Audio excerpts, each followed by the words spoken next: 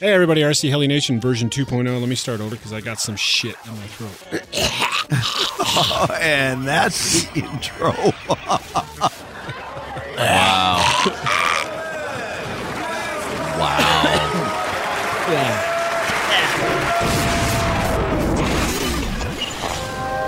Bienvenue. Welcome. Party people in the house. Welcome to the real world.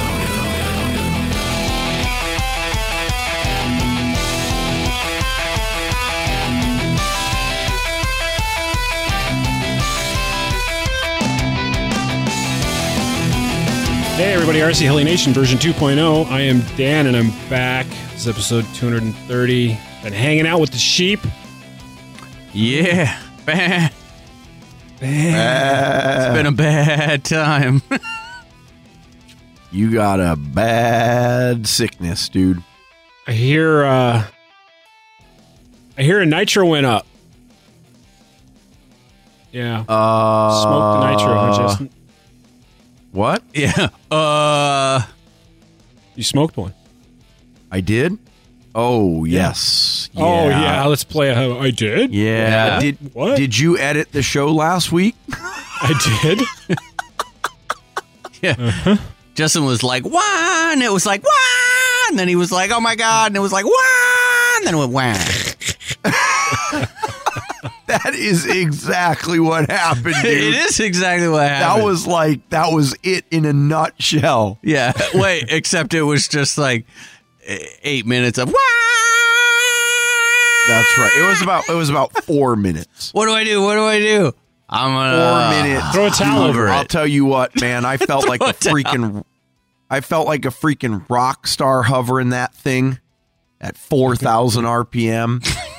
Could have hovered it dead level in an 80-mile-an-hour wind. Dude, I thought about pitch pumping and that some bitch was bouncing up and down like 10 feet. You know what? It would have helped the motor. Yeah.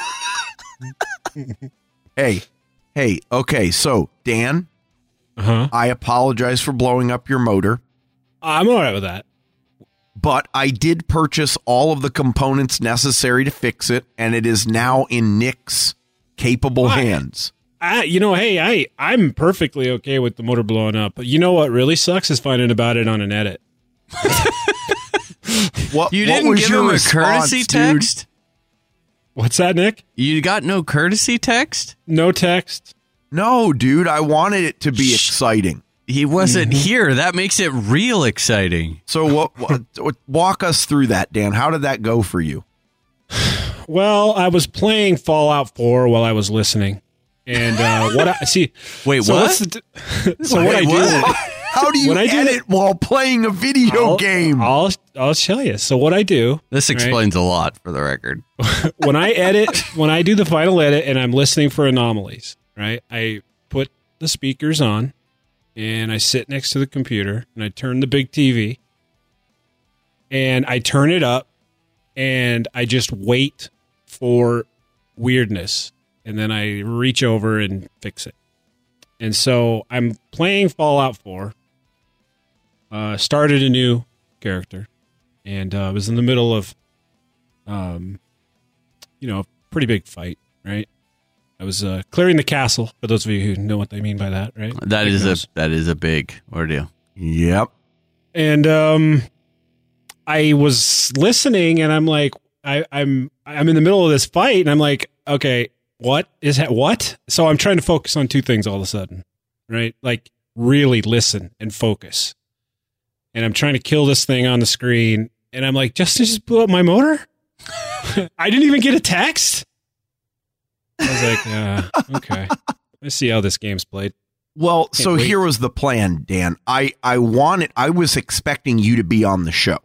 Right. And I thought it would be great to get your reaction to this. Kind of like, when Rob told you that he flew your helicopter into the power line. Right. Right? I love that. And you didn't show up. And then I just forgot about it. And you're just like, I guess he'll find out when he edits it. No, it's no big deal. It is what it is. Yeah, sorry, man. Shit happens. Yeah. It didn't damage anything that couldn't be replaced. So at the end of the day, Nick's got a brand new YS91. And I bet you he doesn't blow it up when he goes to break it in. I bet you're right. It wasn't due to the tune, though. That's all I got to say. We did the tally on blowing up nitro engines for me versus speed controllers for him. Yeah. He still beats me like by a long shot, dude. Well, yeah. He's blown up more of my speed controllers than I've blown up fuel engines.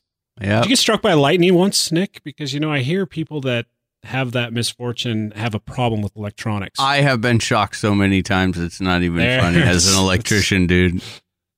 That's what it is. Yep. That's what it is. Sometimes that's a voltmeter. So 2 weeks out, guys, I was sicker than a dog. That first week, I don't ever remember being that sick. It had me. I was beat and started feeling better. Of course, no flying. I didn't get any flying in that week. I was like, I was so sick that I couldn't sit here in the living room on the couch and play Fallout 4. I just couldn't do it. I couldn't. What did you have? Dude, I just could lay there and go, I think I'm going to die. That's all I was doing. I mean, it was horrible. Some flu, I guess. I don't know. Whatever was going around. That lasted over a week. And now that's gone away. So the next week, it wasn't that I was feeling horribly bad. I just couldn't stop coughing. It just, every time I would, sit down or move, or this cough would come up, and it's still here a little bit, but it just wouldn't stop, and it's not going away. And I'm going on, I think on Monday, it's going to be, is it three weeks or better that this is just lingering, and it's just not going away. So, but last week, I bought a new toy. I was able to get a few hours of riding it in the morning. I'm loving it. And then I'd go to the field in the afternoon. And I actually think I'm going to switch that around and go flying. This weekend, it's kind of looking like shit. Looks like it's going to rain, but flying in the morning and riding in the evening. How sweet is that, right? Isn't that awesome? Very. So that sounds like the good life. I mean, I know, right? You're living it. So I'm still on this. I don't know what I'm going to do. I actually contemplated. And it was just a thought, but I wasn't going to do anything because we are going to be meeting up in Othello here in a few weeks. But I literally, Nick, I didn't call you and talk to you about it, but I was like, I'm feeling so desperate about this state of mind that I'm in when it comes to flying that I think I'm going to drive to Nick's for a day so we can buddy box and just get it out of my system. Before Othello? Yeah, that's what I was like. I just need a day. Like because I know I can do this shit, and guys, I don't know. I really don't know. I don't understand what is going on because I'm simming with the V control. How are you doing on the sim? Are you making progress? Are you feeling more comfortable? Yeah. I mean, on the sim, it literally felt like I never stopped flying for those months. It just didn't. I mean, I was able to do everything that I was at one point able to do. I don't know. I get to the field and I'm like, you know what? I'm just going to not screw this shit. Just do it because you can. And so I'm like, all right, screw it. It's just going to happen. And I'll get into a maneuver and I go into vapor lock. Isn't that the weirdest thing? No, I don't think so. But it's taking too long and it's pissing me off. I don't get it. But so that's where I'm at still. I mean, I'm putting the time in, but I feel like I'm not getting anywhere with it. I'm enjoying it. What are you doing when you go fly? Like what's your routine right now? Well, right now it's at the basic level, Justin. I'm trying to get myself to do a fast figure 8 or some flips and rolls or which strangely enough, the flips and the rolls, both aileron and elevator, I'm not having any issues with. But it's like, as the helicopter starts to get away from me, I start to my confidence. It's like an exponential loss of confidence. You just get nervous. Yeah, it's like, I got to thinking about it. There is one massive change. And let's see what you guys think about this. So I've been flying since day one, sitting on my scooter. Mm-hmm. Right? I have not been taking my scooter to the field. And something occurred to me last weekend. And I don't know if it's just me trying to figure out, reaching for an explanation or some answer. But I'm thinking, what are the chances? What are the odds that what the chair I'm sitting on is maybe, because you guys know my back is curved, right? I can't look up into the sky real easy. Right. Maybe there was something about that scooter, the way I could sit in it, kind of lean back a little bit, maybe, where I was more comfortable and I didn't feel like the helicopter was going to go out of my vision straight up, because I could see straight up. Do you think that's it, or do you think you're reaching for it? I think I'm reaching, but don't you think I owe it to myself to try? I mean, to go grab the scooter tomorrow and take it? Yeah, absolutely. I would try it. I mean, at this point, you could bring a chicken and a crow's foot and whatever out there. I mean, it doesn't. Welcome to flying. We have some, dude. There are people that have the weirdest rituals and things that have to happen. I mean, it wasn't until this last year that I could do a single flight without a transmitter or without a strap. If I didn't have a strap, I literally was concerned that I might throw my radio. Yeah. And there's no reason I won't for fly. That. You know what? I've done that too. I've actually I'm the same way. I'm the same way with the strap. I've actually made shit out of like shop towels, right? I did one out of headphone cables. I tied them, I looped them around my neck, and I tied it through the hole in my transmitter. And it didn't even matter that it was the wrong length. And it was barely holding on. Didn't matter. It was the mental thing. So what I'm getting at is, no, I do think it's a possibility. I think once you get past that hump, it's not going to be a big deal. But you're in like mindfuck zone. So the planets need to align to get you over that hump, or you just need to have me here to, take your skirt off and. You dirty boy. How are you going to do that, Nick? How do you propose to remove his skirt? Yeah. Oh, just put him on the buddy box and be like, all right, go now.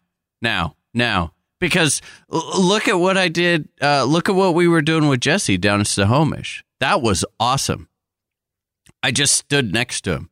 Okay, this, now, this, now, this. And it was, the more he thought about it, the harder it was. But when he was just doing it and taking out, it's like the fear all went away because he was more focused on doing exactly what I said to do. It didn't give him any time to be afraid of it. You know what I mean? It was just simple instructions. If someone tells you to left aileron roll, that's all you have to worry about. But when you're flying by yourself and you think, I can't do a backwards traveling left aileron roll, I don't know. I don't know if I really feel comfortable with it.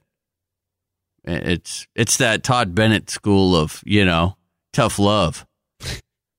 Which I'm serious, and it works great. It's just like, just do it. Why? You're 3 mistakes high. You've got plenty of time. Just do it. And have you tried it on like the Oxy or like a smaller model yet? I have been flying the Oxy, but it's worse because it's so quick and little, and it's just a little. I don't particularly like to fly. Are you flying up high? And that's just it. I'm not, because I can't. I don't feel like I'm comfortably able to look up into the sky without straining my back. So I'm not flying high.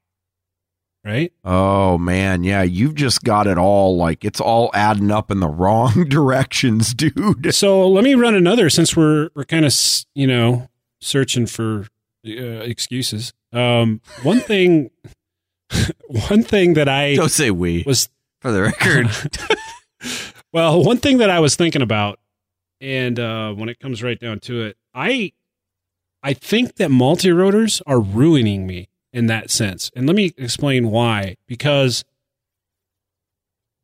and actually Fred was talking about this. You guys have all heard me talk about Fred, and he works for us now, and he's flying all day long.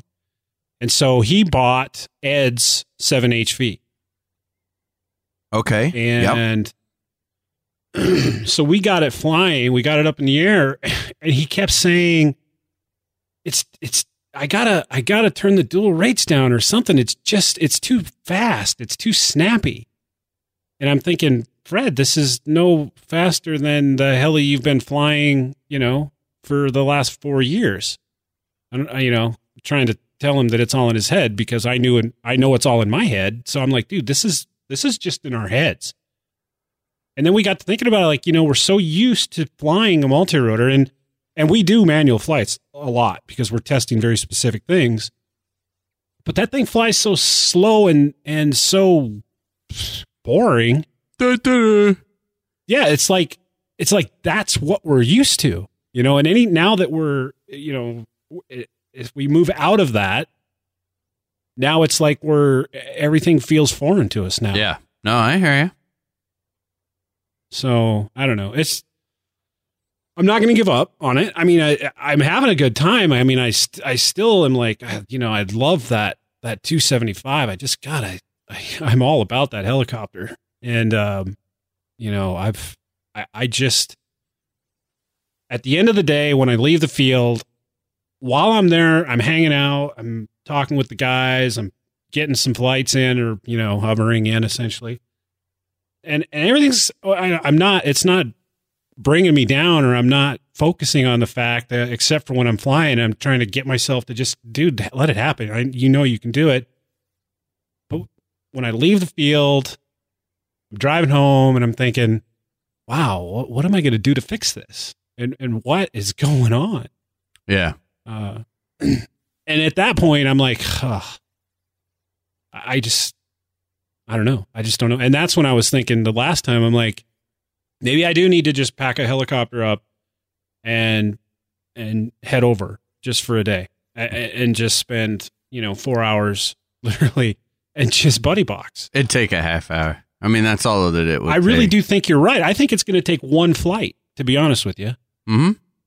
I really think that just letting it go and just letting it happen it's going to quickly come back. But it's like, there's that. And I think too, Justin, you made a point a few weeks ago when I was talking about this. Just crash it. Get it out of the way. Yep. And I was about to ask along those same lines whether you would even need the buddy box. What if you just flew one of Nick's helis, knowing that it wasn't yours? I never fly other people. This is how I'm flying right now. This is how I fly other people's helis. Okay. Well, then never mind. Because the idea of flying and crashing somebody else's shit is just not appealing to me. Even worse. Yeah, true. Yeah. So I don't know, man. I'm still kind of dealing with, I just haven't gotten around to, Chris Lund sent me because we think it's I was talking with Wolf, Carey, Shirley, and Chris Lund, and we think that the issue that I'm having with the 300 is simply a faulty stator gator. Oh, really? Okay. Why are you, wait a minute. Why are you still screwing around with that thing? Just get it off of there. Put a regular one on. Be done with it. I know, right? I know. It's like, hello. Because I've been flying the other one and I'm enjoying it. And remember, I said I just put the other one up and I'm like, this one's working. I like it. I'm going to go with this one until I have to pull out Bob's your uncle and fly him, right? Yeah. However, in the meantime, Chris Lund did send me a stator gator. free of charge. He's like, here, dude, try this. If you're still having problems with it, then switch it out. Spend the same amount of time putting something in that. You obviously have never put a stator in. Dude, that's like 3 minutes. Oh, I thought you said it was tough. It was when I didn't know, when I didn't understand the process of what I took way too much shit off of the machine. To do okay. But I made it way more. I made it way more complicated than it needed to be. There's needed 4 bolts. To be, right? Yeah, and so which is not surprising. I've heard other people say the same thing. Cool beans, man. Let's see. Been sick, so I've not really been doing much heli other than last week. And who's next? I'll go. We all know crashing sucks, but the only thing worse than crashing is missing something during the repair and watching it pile right back in. Well, guess what? The greatness that is the Soko Heli tool can save you time and from making a costly mistake during your diagnostic process. Simply slap on the Soko Heli tool after a crash, and you can check your main shaft, spindle shaft, servo horn teeth, and servo gears without even removing the head from the heli. That simple 5-minute check can save you hundreds and hundreds of dollars and get you more stick time in the long run. So remember, if you want your equipment to be reliable, then you have to be a good heli mechanic. And if you want to be a good heli mechanic, you have to have good tools. Soko Heli Tools, because quality and precision is worth it. Get your Soko Heli Tools at www.sokohelitools.com. I flew a lot and had a lot of fun doing it. I flew the crap out of some stuff last weekend. It was nice. It was like wife and the kid were out there and, man, just banging them out. Still putting in a ton of flights on the batteries for the battery review. All of them are just flying dead on. I mean, I got nothing. I got no complaints. I found out some very interesting... Oh, that's right. Okay. So I got the X-Nova 4025 670 installed in the 500 SS. Oh my God. Wow. Holy cow. One of two things. One very positive and one very negative thing. One very positive, immediate increase. Now I don't have any data. No data. No data. Graphs, no Gantt charts. No graph charts. None of that jetty shit to tell me that I'm going any faster than I was. But I can tell you, I'm going a lot faster than I was because that thing is ripping now. The downfall is what life my pack had left in it is gone. Is now completely gone in one flight. In one flight? Oh, yeah. Oh, yeah. Yeah, we went from... What were we joking about the week before that my minimum battery voltage was during a flight? 40. Like 40, right. Yeah, it went down to 36. Oh, my. Yeah, that's... dude, that's like hard low voltage cutoff. Yeah. Every run. It was awesome. I mean, it was awesome. Every run, it's like low voltage. Low voltage.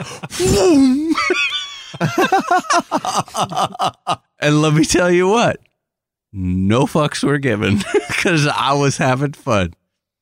Hauling, baby. It's the headroom that it needed. Now all I need is a good set of packs to drive it because it is just, it's so fast. It's so stable. I feel like my tune is great on it. My flying skill, those were probably the best runs that I've done, height-wise, straightness, and just, I mean, I am definitely ready for my reverse half cubinate training, no question. I feel like my corrections are good. It's time to to step it up to the next level. So I did have a lot of fun, but I have to get back. Sweet. Yeah. Let's see what else. Yeah, everything else was just freaking awesome. I mean, no issues with anything.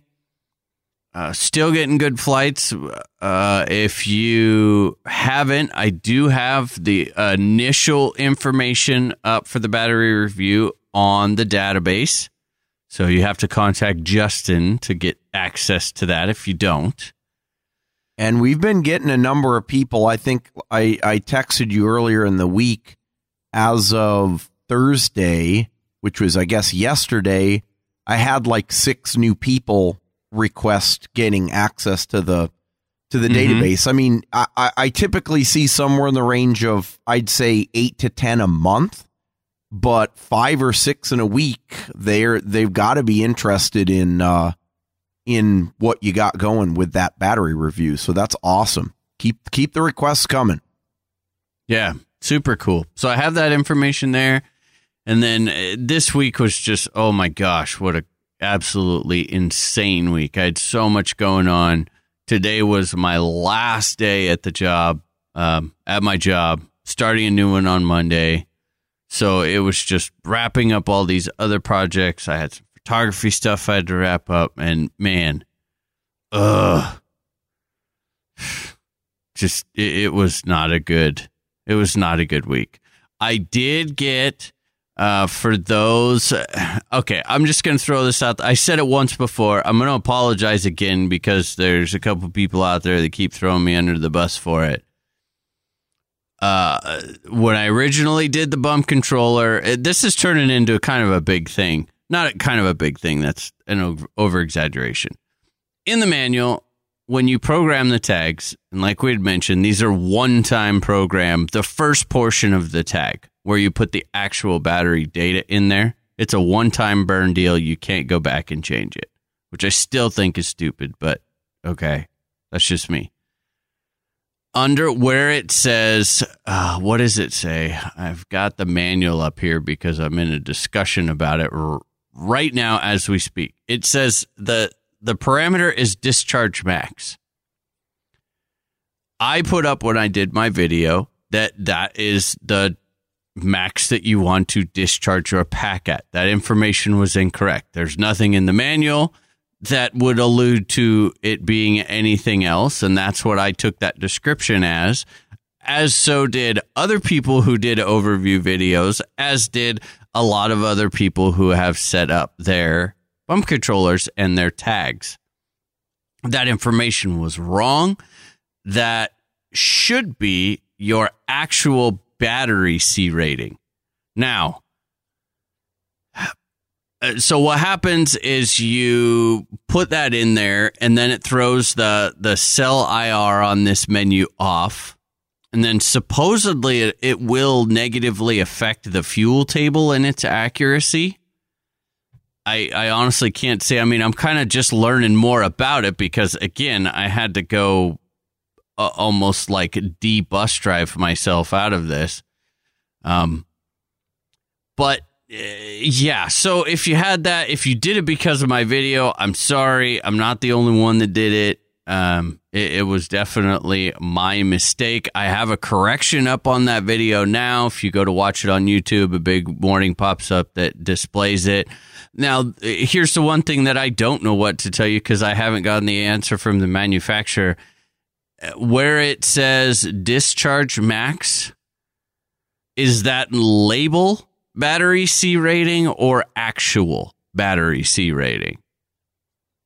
Supposedly, if it has so much to do with the outcome of the fuel table and other stuff, then how are you supposed to know which one that is? It doesn't allude to either. So, little bit of explaining needed there within the manual. I'll find out. I'll duke it out with him and get you guys that information as soon as I know. And then I'm also going to do a short video coming up that just shows the manual side of the bump controller as well, because you don't have to have battery stickers on there. So, yes, there is that correction. Can you just get it right, Nick? I mean, come on. Well, you know, it was kind of so hard to. It was weird because when I got mine, I went to go like watch some overview videos and I couldn't find one. So I don't know. That's weird. I agree. At that time, I didn't see one. I didn't look super hard, but I just went down, kind of went through the manual, and that part's going to be in the review. This thing's freaking awesome. I mean, I don't want to dwell on this. This thing is awesome. Absolutely awesome. One of my cooler toys, tidbits. I love every single thing about it with the exception of that. That has been a negative experience. And I think it's been a negative experience for a fair amount of people. I just saw another guy post on Facebook, just programmed 19 tags and did them all wrong. Aye. Because of that. But what I don't really get is why does that value affect anything other than what you can discharge the pack? Especially when that value, if you go by labels, is going to be wrong most of the time anyway. Yeah, way wrong. So I don't know. I'll like I said, I'm going to take one for the team, go in, piss some people off, duke it out, find out the real story behind it. And try and get you guys the real deal. And then in the meantime, cool part is they've been putting out updates for it. So I'm sure once we get this all figured out, they'll probably update it and then change the name of that to like battery C rating or something like that. And hopefully do a little description in the manual. You know, small stuff. Still badass though. Love that thing to death. Absolutely love it. And I also did just find out another cool little trick, too, in that I had not been parallel charging on it because, I'm parallel charging my stick packs, but I'm not parallel charging a bunch of other stuff because I wanted to make sure that I was still counting my cycles accurately on the pack. And if you just put a pack on there and you bump it, you can't plug in a bunch more packs, right? Because you can't not bump those? Aha. Not true. You actually can. So what you have to do is they have to be on. Now, this is literally unfolding. There's a couple guys figuring this out as we're sitting here recording the show. But what it looks like is you have to make sure that the charge style, whether it be accurate or normal or fast, is the same across the packs, and then you can bump multiple packs at once and then hit charge, and it's still gonna do your overall parallel charge, but it will count a cycle for each pack. But doesn't it keep individual battery data? No. Oh, it doesn't? No, I mean, you can do it, the whole logging deal type thing, but it's just cycle count. How about this? Cycle count's the only thing I care about. Okay. As far as, keeping it. That's all I'm worried about. And I'm still trying to figure out, this is turning out to be, there's just, man, it's almost like I have so many different ways to check cycle count on stuff that now I'm almost a little bit overwhelmed because it's like. So run this. Help me understand this. Mm-hmm. So you're saying that you've got two separate 6-cell batteries, mm-hmm. and you're going to charge them in parallel. If you bump one battery twice, how are you counting a cycle on the one you don't? No, you bump the other one as well. So you bump one battery. Oh, I see what you're saying. Yeah, then you bump the other one. It puts them up in parallel on the screen, like it actually stacks them together. Right. And then you just hit start. Now, it's, I think that you're still only charging, at whatever your C rating is. And it might be, again, since I haven't tested, I'm not 100% positive.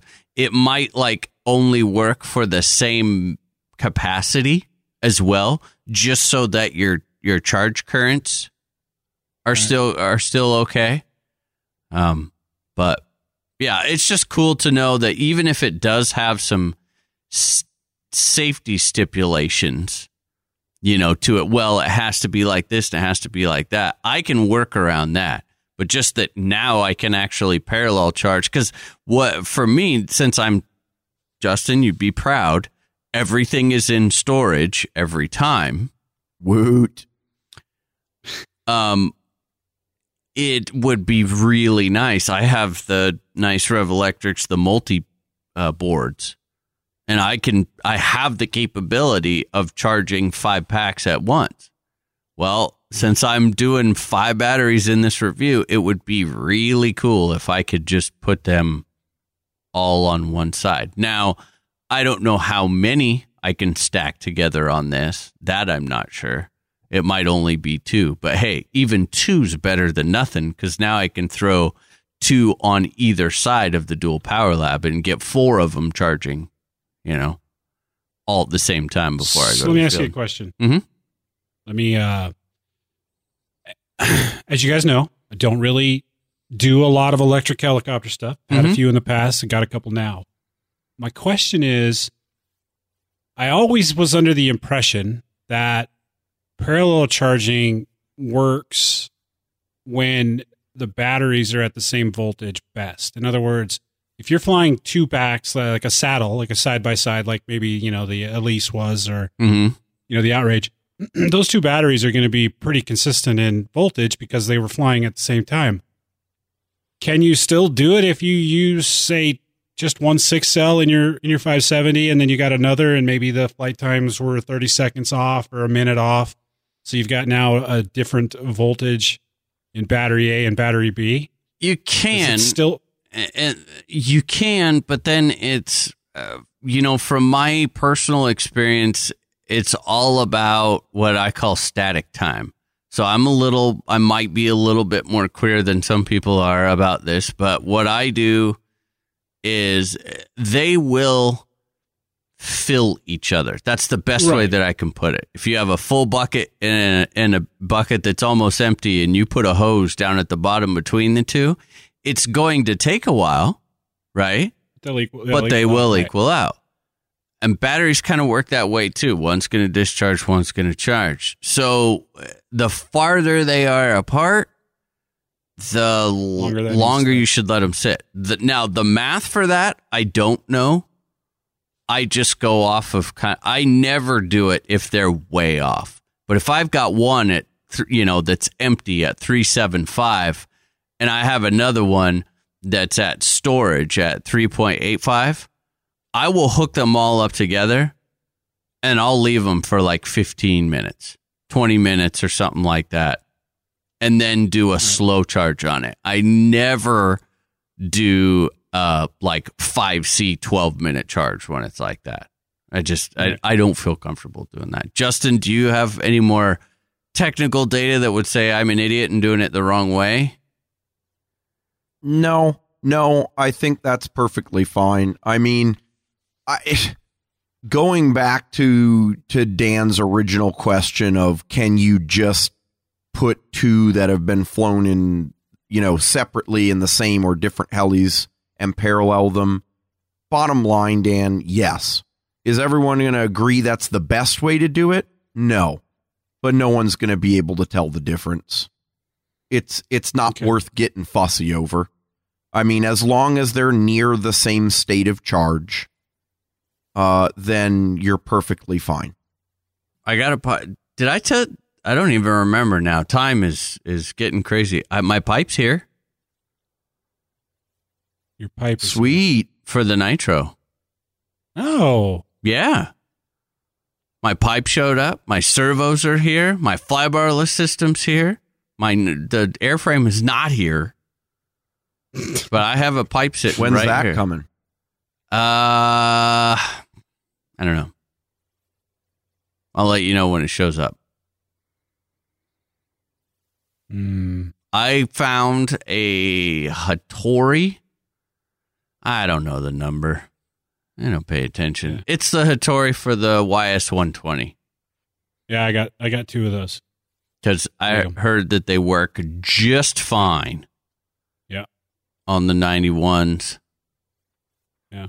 So that be what I got. Was that 91 an SRX? I can't remember, Justin. No, it was the 91 that I just blew up. Yeah, it's a Touareg. Yeah, perfect. It is. Yeah, was Nitro, baby. Well, yes, was past tense. Yeah, it's getting close, man. We're getting dead close now. Yeah, bird things. Is it gonna? Do you? Okay, I know you don't know, but what do you suppose the odds are that you're gonna have it at Othello? Good, bad, maybe 50-50. 50-50? Yep. It's a pretty neutral response. I appreciate that. Yep. It's very committal of you. I like Well, no, because that's accurate. It's I know, yeah. It is. You're supposed to say, Dan, it's going to be there. I guarantee it's going to be there. Dude, come on. Unless I have it in my hands, I'm not going to tell you that. What? Not in this hobby. You'd be cray-cray if you think that's how it is. Did you just say cray-cray? Yeah, just for you, too. I did. Just for you. Hey, you know what's cool? Justin, I just lost a little bit of respect for you. And that also made me think about things of, speaking of losing respect, for my last day at work today, because I am a assertive worker. I'm there to get shit done. I make stuff happen. I'm a done guy. I'm not a working on it guy. I start and finish things. And so it is kind of a joke, a respected joke, but a joke that I am a dickhead, which is perfectly okay. I own that rule. I own that role. Not a problem. The guys, they made me a cake of a dick. Oh, yeah. I got a dick cake today for work. Yep.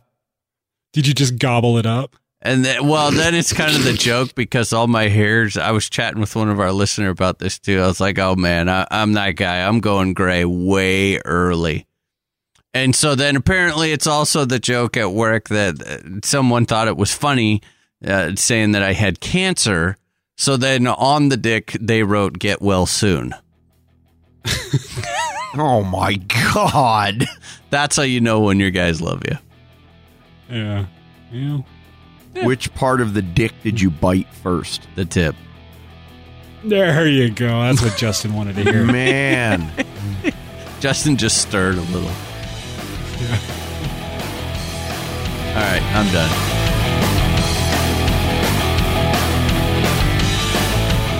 Have you made the switch yet? Well, if you haven't, then you need to get on the ball.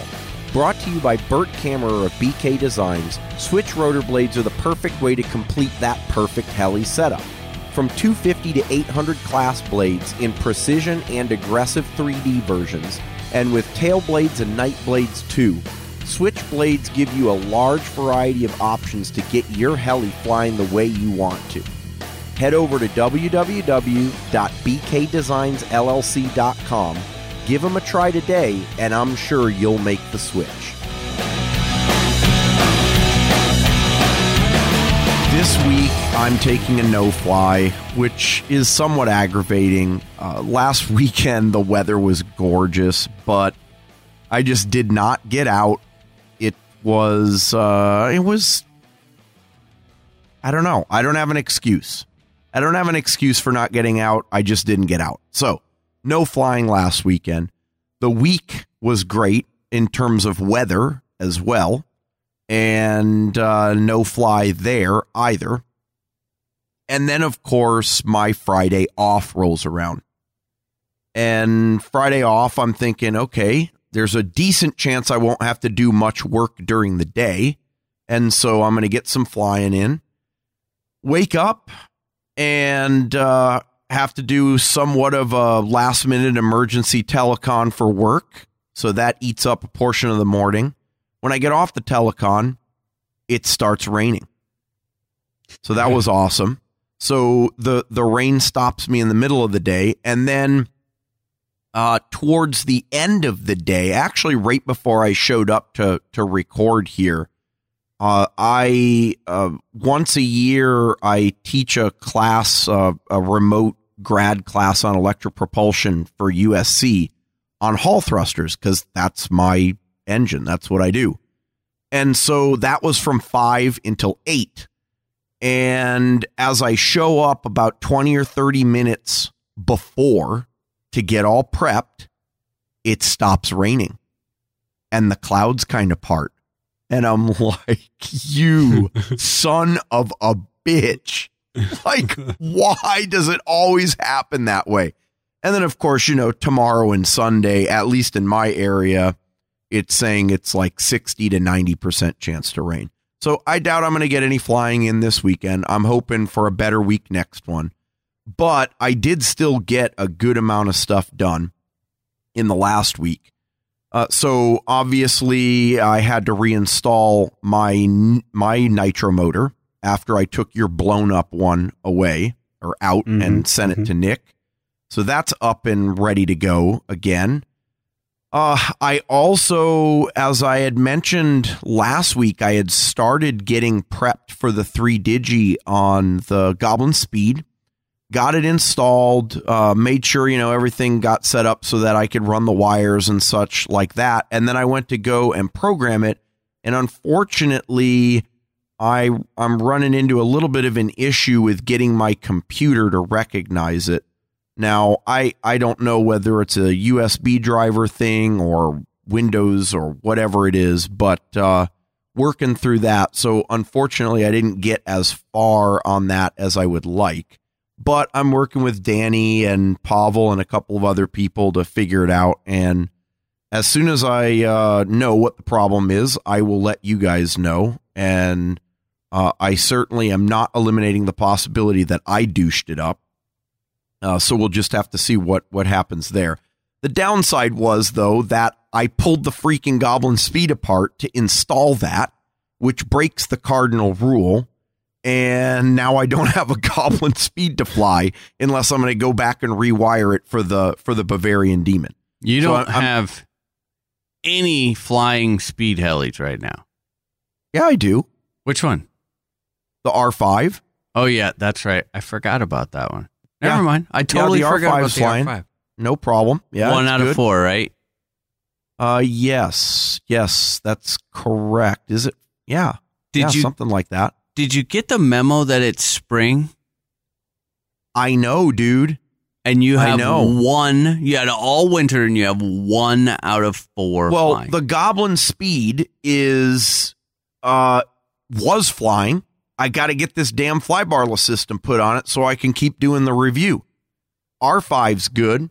Diablo's still in pieces. I do have to get off my butt and get on the ball and get the parts ordered. It's just so painful because of how freaking expensive it is and the fact that it came down in sand. So now every time I take another bearing out, I realize I have to replace them all. It had crossed my mind that I might as well just buy one of the used ones off the forums and leave this one as a damn parts heli. Because at this point, it would take less time. More money, but less time.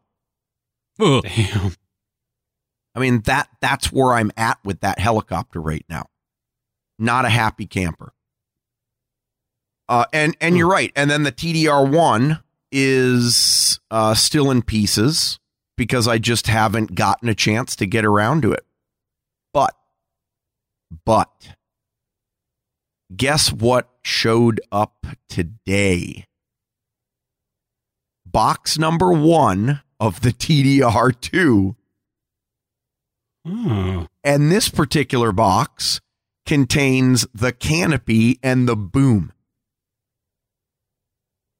And I almost fell over when I saw it. I was like, I don't even know what to say, dude. All carbon fiber. Absolutely dead sexy. Holy shit.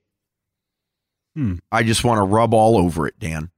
So are they holding the other half hostage or what? No, they ship it in 2 separate packages because it ends up apparently being cheaper to do it that way than sending one large package that weighs a bunch. Basically, the TDR2 delivery is it's a tantric experience, Dave. That's right. Yes, you're right, Nick. And that is now trademarked for the record. You draw it out. That's right. Multiple You can't just days. blow your wad on one box. No, Yep. So I took a couple of pictures. You know what it just made me think of? What's the movie? Is it the end of the? What is the movie? Which one? The end of the? Is it the end of the world? With who? Oh, I can't think of it. Where they I can't even say it. It's so not appropriate. Never mind. Oh, I know you know which one I'm talking about. I know you do. Never mind. Oh, you suck. Okay, anyway. Well, you think about that, and if you can bring it back up, that's fine. But I sent Nick a couple of photos of the canopy and the boom because I was literally like, I had to pick it up from the post office because I wasn't there when they dropped it off yesterday. So they left a little tag. So I was so excited that I immediately, like a little kid, right? I get out of the post office, barely make it back to my car, and I'm tearing the box open in the back of my car. That canopy. Holy cow. Pod and boom my ass. Oh, yeah. So I'm hoping I get all the components, the airframe and the mechanics here soon. Probably tomorrow, if not, then on Monday, and that's perfectly fine. I've got plenty of other stuff to keep me busy. I'm still gathering all the electronics for it. Of course, the Henseleit Edition Cosmic 200 will come with it, but I need to pick up a set of servos. Obviously, it'll have a Bavarian Demon in it. And then I've been working with my team manager on X-Nova, and I think I will be getting a new prototype speed motor that I can't say much about yet, but hopefully in the next couple of weeks I will get it installed and we'll see what this thing is actually made of. So that was sort of the extent of the heli model specific exploits, but of course I have been working on finishing up or fixing Nick's discharger control unit, because I think, as he mentioned either last episode or the episode before, it had been running perfectly fine for me, and then he put 2 packs through it and fused a relay shut. Okay, so I used mechanical relays because they're cheap, and I didn't bother snubbing them because I didn't think it was a big deal, and I was wrong.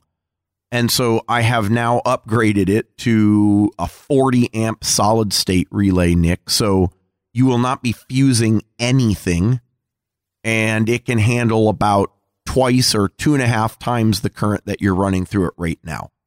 Nice. So that'll go out in the mail here pretty soon.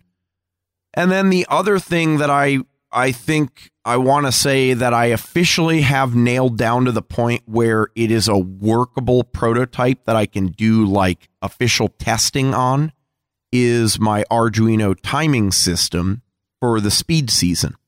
So, part of the whole MHSFA thing of trying to get grassroots competitions going is actually having equipment that they can use that they're confident in being able to do the times correctly.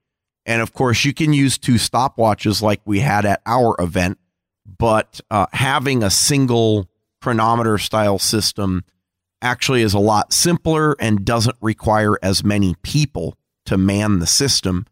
And so that's basically what this is. And it allows you with about $20 worth of electronics and maybe $50 or so worth of wire to put 2 triggers, one at each station on either side of the course, that runs to a computer at the center station, or the scoring bench, I guess, or booth.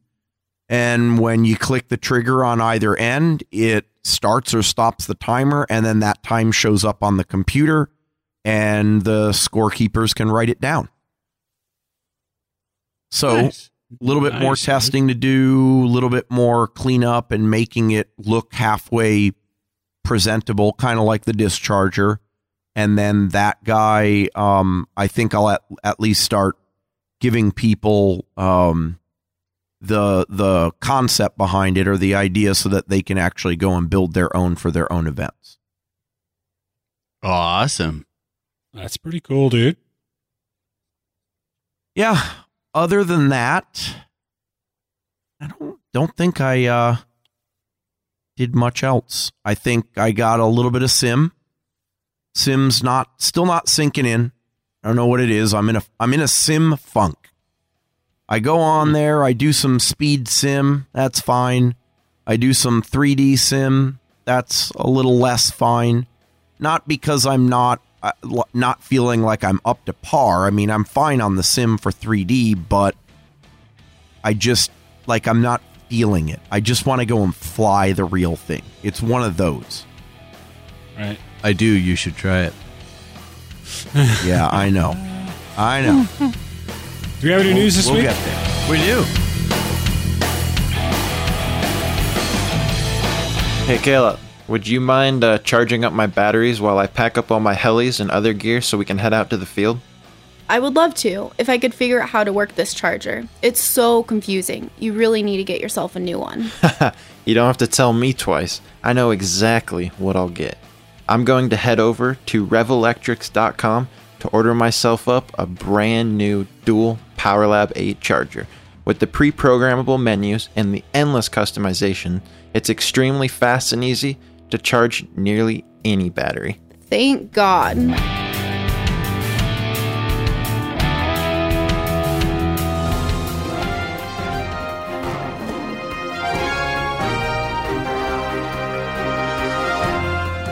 This week's news is brought to you by Superiosity.com. So Zeal Blades is coming out with a new set of blades. I thought this was kind of interesting. The Zeal VLS. You see these, Justin? I'm curious. I want to know the technical... VLS? Well, that's what it's Zeal-VLS main blades. According to their website, I hear people saying they're like Velos or something. Yeah, that's why I asked the question, because when I looked at it, I thought I saw Velos. Well, it says, Zeal VLS main blades is a combination of Zeal Technic and Velos design to produce a high-end blade with a unique variable airfoil design. Excellent performance at very high RPMs, but very stable at high speed flying and help reduces pitch up tendency.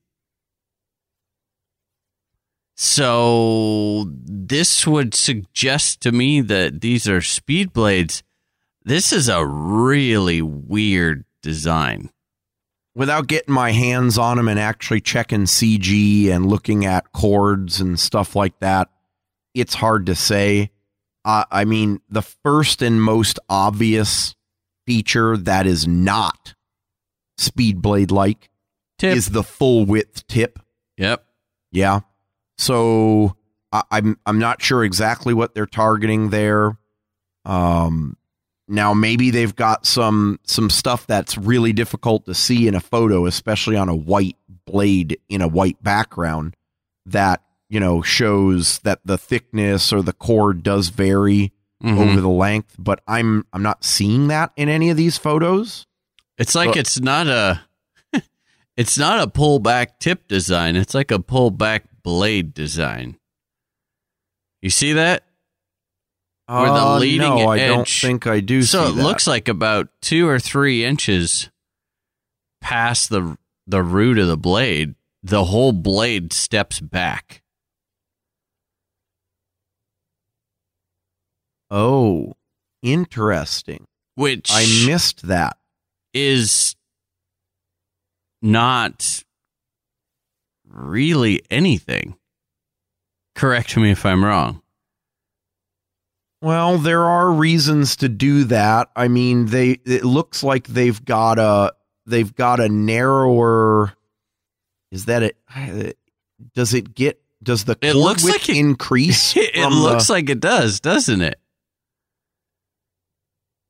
Yeah, this is just a weird blade. I'm very intrigued. Now I want to know more about these. I still maintain that from an overall perspective, there's something that I'm missing if they're supposed to be an actual speed blade. But well, it's the only thing that they advertise as far as like it says balance with optimal center of gravity. Brought forth to suit the demands of those in search of the extremes. It really does. The only thing that it references as far as flying style is super high RPM. That's it. And now I look at the picture and it does have that weird looking kink forward. I think when it's on the heli, but when I look at the blades, just the blades themselves, I don't see it. Well, we'll see. Yeah, this is interesting. I will look more into this. They aren't that expensive. No, they're not. That I was about to say that. 700s for $100. $100, $95. That makes me a little nervous. Talking about spinning them fast, they better be good. So anyway, Gowie's got another run. Some of these we had talked about before, but some more additional upgrades for the X3. They've got 3 blades. They've got boom covers, and it's funny because the person who sent me this link said, okay, go ahead and insert Goblin 380 joke here. They really did kind of, I mean, it's got a very striking resemblance. Yeah, to a Goblin 380. Even the little skids and, yep, pretty bad. Yeah, it does. But, there's a lot of people flying the Gowies, and more options, the better, right? But, dude, that's, what I'm thinking, I know you know what I'm thinking, is that even without the 3-blade head, that whole canopy plus skids plus boom cover could maybe even make the Gowie X3 competitive against the Goblin 380 in speed. Now you're talking. Yeah. Always comes back to speed. Well, it doesn't make it any less. Speed's the thing, Dan. No, it's not. It's not. Well, okay. It is for me in one size class. So I will allow it to in one size class. Let it be written, let it be done. That's right. You won't see me flying speed any bigger than that. Dan, I know you're going to fly speed with your gasser, man. Yeah, 35 miles an hour. Yep. Hey, but you know what? It'll look freaking awesome doing it. It'll sound good, too. That's right. Sound like throwing a weed whacker across the field. It'll smell good, too. Smell like hot dogs. That's right. Hey, don't knock the fuelies, man. There's someone over in Europe that's developing a fully fuselage nitro speed machine. Yeah, it'll be the slowest, fastest looking thing you've ever seen. It's all about the sound. Be like those Lamborghini kits that you could put it on like a Fiero. Yeah. That little 3-cylinder motor in there. Oh my God. So speaking of the bump controller, the Android software is out now for it. Super cool. I mean, what? This is awesome. I just love it. They've got, I got this email sent from Rev Electric. It's got some screenshots of it. You can get that today. Just search for bump controller on the Google Play App Store. Is it a Bluetooth controller as well? Dang, man. That's a good question. Yes, it is. Bluetooth. Oh, he's like, oh. I do like that.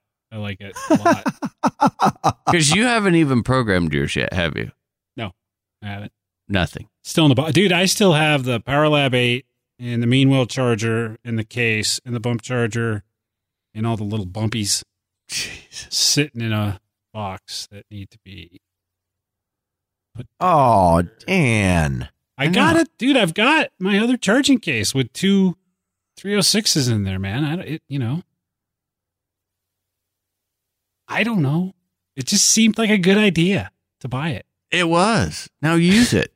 I will eventually. Put the time in. I don't have any electric helicopters that are, that I'm flying. Still, you will. Possibly. 570. Send it to me. Send it to you. Yeah, well, we've seen what you do, the stuff that he sends to you. Yeah. You blow that shit up, man. Hey, speaking of sending shit to me, where's my $33? I told you where your $33 you sons is. of bitches. Don't you laugh, Nick. You're just as bad. You know this man, is over this almost a year, dude. Dude, $33 in pennies. Loose pennies. Loose. When? At Othello. Are you serious? You're going to bring it? $33 in pennies. Loose pennies, yeah. I'm okay Probably with in loose a burlap pennies, dude. sack. I'm good with that, too. Where do you even get a burlap sack anymore? It's funny you mentioned that. I was down in Montana. Dude, I was down at a ranch supply store, and I was getting pellets for my stove, and they had a pallet, I guess for potatoes. Potato bags. They had there must have been thousands of them in there. Yeah. A ranch supply store. Yeah. Yeah, for bagging up potatoes, man. Yeah. Anyway, yeah, burlap sack, bitch. Cool. Well, that's all I got for news. Like 60 pounds of pennies. Yeah, dude. That's that much. I'll take it. This week's news is brought to you by Superiosity.com for superior quality web and mobile development and design with a 100% money-back guarantee. That's always on schedule and budget. Get the most from your website from www.superiosity.com or www.dudemanlarry.com. Not kidding. Check him out.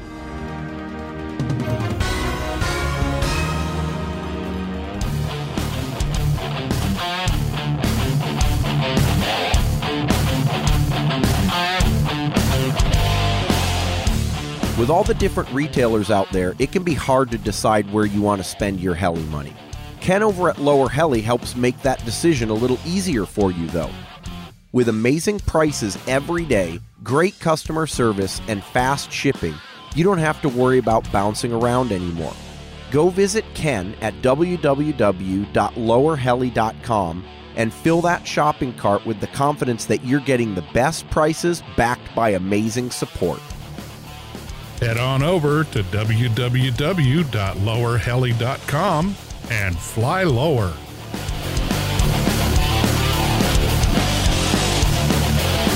We got something cool coming up. It's been a while.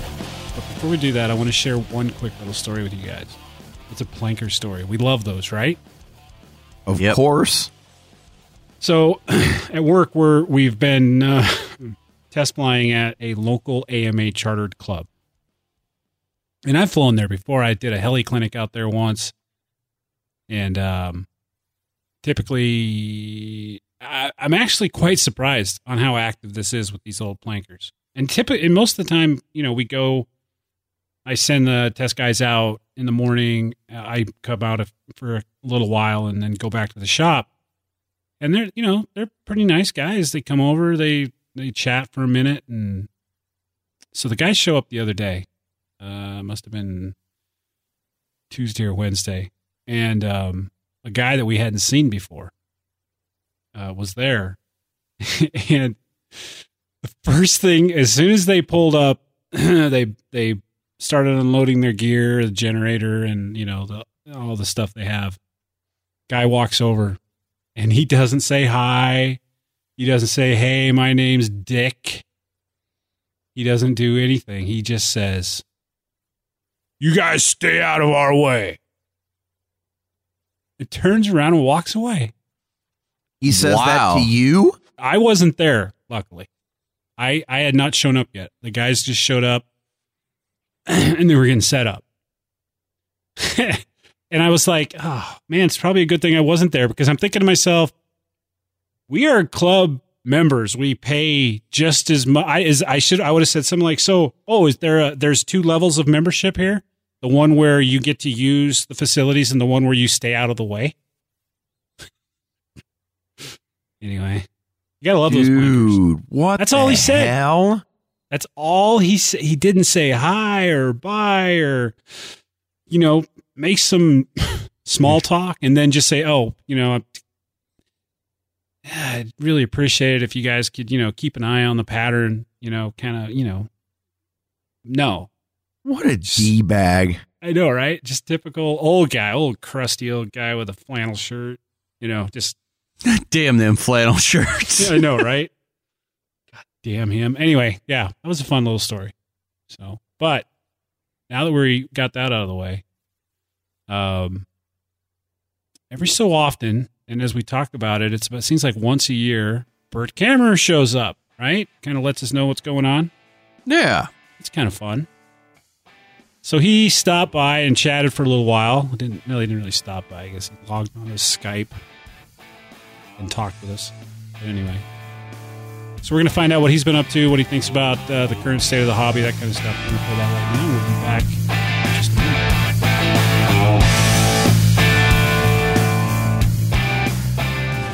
Do you wish there was a flybarless system that could make you throw down like a pro?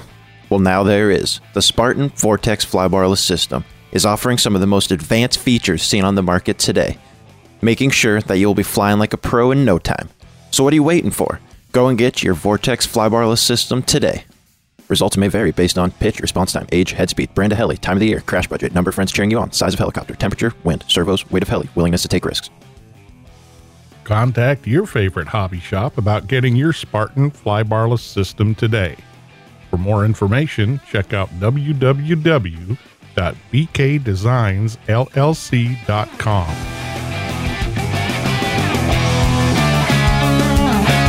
Kammerer's here, guys. What's up, dude? Yeah. What's happening, guys? How you been? It's been a long time. It has been a long time. Where have you been, you son of a bitch? I have been, just been. What can I say? Bouncing off trees and roads and stuff? Actually, it wasn't a tree. It was kind of a road. But yeah, bouncing off roads and doing my normal everyday thing. Awesome. We're glad to see you're healing up. I saw a Facebook post the other day. Yeah. Looks like things are going well. It's slow, dude. It's slow. It's like when you get old, shit doesn't happen that quickly anymore. So that's why we can't let Nick drink anymore. Yep. Well, this is very, very true. This is very true. I So what's going on, man? with it. What have you been up to? Same old stuff, dude. Just typical everyday stuff. Working on a few new things. Keeping up with what I've got. And trying to somehow find ways for the hobby not to die on us. And I heard a rumor. I heard a rumor that you might be designing a plank, some kind of a plank of some kind. I know how much you love them. No.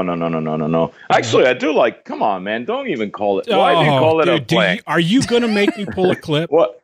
Really? Why do you call it a plank? Wait a minute. Do you have a historical clip of that, Dan? I don't have one ready, but I know which episode it was. It was on the first version of RC Heli Nation. I used that word, really. And you're like, I'm not going to fly a plank. I have no desire to ever fly a plank. No desire. No, I really don't. I don't have a desire to fly a plank. I agree with you, but I'm not like against them. But yeah, they're planks. You're right. No, I mean, in all seriousness, you guys know I do everything in the hobby, dude. Like I don't really have any animosity towards anything within the hobby. I get bored for office with some pretty things. Soon, like, what's that? You getting ready to run for office? That was pretty politically. It's politically correct, but at the same time, I do enjoy I mean, I don't care for flying airplanes anymore. But I mean, I have to be honest. I started with airplanes. I don't have an interest in them anymore. I don't have an interest in a lot of hobby related things. I don't have an interest in flying a DJI freaking Phantom around the block. No, sorry, or driving an RC car. Although I could see how an RC car could be very exciting too. I mean, everything, I don't know. Everything has its own, Well, I've also noticed that your servos have been creeping their way into other aspects of the hobby as well. I've seen them in cars and planes and all that kind of stuff. So you kind of can't completely shun it. No. Like I said, I don't have an interest, but that doesn't mean that I can't appreciate. I mean, honestly, the planks is what got me into helicopters indirectly, because that's what got me into the hobby. You know what I mean? So I can't diss it. But yeah, there's a couple of people here and there that have kind of shown an interest in using the servos and other things. Like we have a team member, James Fanhook, that's he's on the heli team, of course. But he's a very hardcore car guy. Like he's one of those guys that really, truly is a hobbyist, man. He does everything: cars, planes, helis, you name it. And he just tried one of the servos in one of his buggies, and he really liked it. So he's not at the national, competition level, but he's really good into the sort of regional Southeast area. And people see him run, the servos in his buggies. He took first place actually at a competition like last weekend, I think it was. The people see him run the servos and they start asking. And so some of the car guys are starting to develop an interest. So, I mean, why not? So it's starting to, I'm kind of starting to work a little bit on that side as well. Just trying to kind of do something for those guys, something more specific to their cars and stuff like that. So, hell yeah, I think it's cool. It's a servo is a servo, so why not? Why not make it? Right? Yeah, exactly. So next sector of the RC hobby, sailboats, dude. Oh, dude, because your tail servo will whip the shit out of that rudder paddle. I'll tell you what. You can almost steer it back and forth fast enough and make the sailboat go. Yeah, you don't even need any sails, dude. Just jiggle the stick. Jiggle. High voltage, baby. Yeah. Oh, shit. Make sure you get a powerful BEC for that one too. You mentioned something about reviving this hobby of ours. What were you alluding to? What do you mean, like revive? No, I said trying to keep the hobby, like, trying to, I don't know, trying to figure out what's happening. I guess that should have been the proper way to phrase it. I can tell you what's happening. You tell me. Yeah, Uncle Sam looking over the shoulder is just going to shove it right up all of our asses. That's what's happening. Just a quick synopsis. I agree, and I also disagree.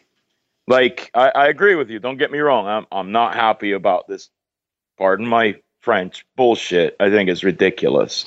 But on the other hand, there's certainly, at least I can see a decline in the whole hobby. Like, I don't see as many people at events anymore. Yeah. There aren't that many events anymore, really, to be honest. I mean, a lot of I don't know. It seems like it's just going down. But it's interesting that, like, I don't see it happening like overseas as much as I see it happening in the US. So that makes you sort of right in a certain kind of way, Dan. Cause like, I don't know. To be fair too, I think we, as a hobby, started talking about that decline before all this FAA AMA bullshit. You know what I mean? I mean, it was not much before, but I think over the last couple of years, we've kind of been mentioning it, talking about it, feeling it more than anything. That's subjective. A fair point, Dan. Even I think as far back as when we went to IRCHA, what was that, in 2014? Yeah. I don't remember much about the whole FAA thing back then, but I do remember hearing people, the 2014 IRCHA wasn't as big as 2013. But isn't that kind of natural anytime you have something balloon? I mean, it went from like long Bert, you've been in it longer than all of us. It was pretty long and steady for a long time, wasn't it? Oh yeah, I mean the growth I saw, from the time I started to get into the hobby as a I don't want to say career because that sounds kind of stupid, but from the time I turned this sort of like into started making a living in the hobby to now, yeah, I mean, there's been an incredible growth. Crap, I mean, back in like 2005 or whatever, compared to like 2010, was like it quadrupled. I mean, it was crazy, and now it seems to be dipping. But I mean, I don't know. I think that I honestly blame, I think the regulations have something to do with it, but I also blame it on multi-rotors. I really do. I mean, multi-rotors piss me off. There's different categories of multi-rotors, in my opinion. Like the ready to fly turnkey multi-rotor is what I blame all this on. You know what I mean? The people the people that are racing quads, like FPV racing, I don't think that's by any means responsible for what's happening to helicopters, because those guys need to learn a lot before. I mean, there's a learning curve. I think what's happening is we're just missing that new fresh blood joining the hobby. And the reason for that is, if you think about it, and I just think about this all the time, like even up until 3 years, 2, 3, 5, 4 years ago, if you wanted something that hovered, you had to go to a hobby shop and you had to get hooked up somehow. You had to go to a club, or you went to a hobby shop and you're like, hey, I want to learn to fly a helicopter. And like they would sell you, I don't know, a blade or any, something, and you would fly it, you would crash it, fly it, crash it.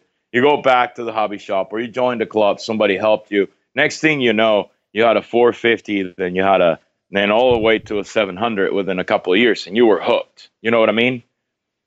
Now, you don't need that. You can bypass the hobby shop very easily. You can go to Best Buy, or even GameStop is selling these stupid things nowadays, at the mall. And you can buy something that you push the button, it flies itself, it lands by your feet, and you're like, whoa, this is so cool. And you do that, I don't know, for 2-3 weeks or 3 months, and eventually there's no challenge, there's nothing. The stupid thing sits in a closet, or you sell it on eBay or whatever, and that's it. You're the guy that completely bypassed the hobby from beginning to end. You never went to a hobby shop, you never joined a club, you never got AMA, you never knew what the hobby was all about, and you just came and went. Whereas before, you would have had to get into the hobby somehow. You know what I mean? Mm-hmm. Well, don't you think, though, Bert, that to a certain extent, like, so I agree with you. I think there's a lot of people out there that did that, but I almost kind of look at it as it could help the hobby from a standpoint of being a gateway model. Because if you do fly it and you're like, oh, that's cool, it's just like progression in any other hobby. You want to do more. You want to do bigger, more expensive, more complex. And I got to believe that the only two paths starting in multi-rotors are FPV racing or helicopters. Because you're not going to hover in your living room for the rest of your life. You know what? I think to an extent you're correct. But I again, and I got chastised for saying this last time, but I'm going to say it again because I completely believe it to be true. A lot of these guys got into this DJI shit with grandeurs of starting businesses, and they realized either A, it's a little more difficult because when you're flying around houses, you actually have to have a little bit of skill, right? Because you don't want to crash into anything.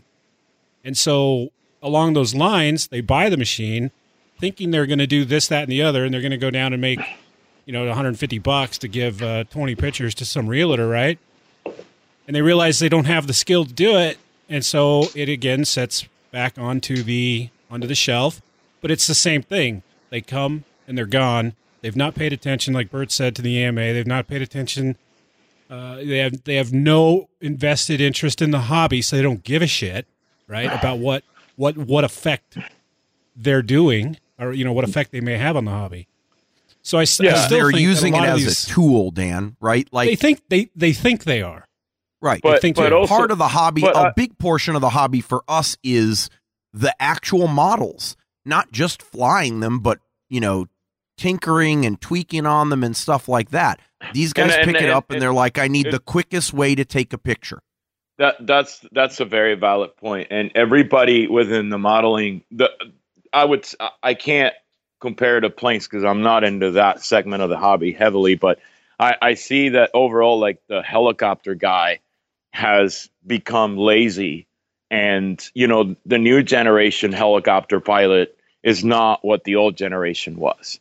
The kids, that's another thing. I mean, all the kids are coming, dude. I mean, like, buy a Goblin. You guys have built like Goblins, T-Rexes, whatever. Any of the modern kids, you just open the box, read the manual, and you got a ready to fly machine.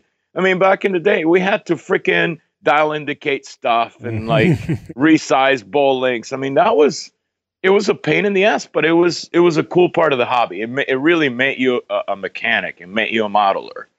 I think overall people are just getting lazier and lazier. The setups are easier. The flight controllers allow you to like just plug your stuff in and like push a few buttons or whatever, or you dial your radio here or there, or use a data pot or a V controller or whatever, and just go and fly. It's just it's gotten a lot easier.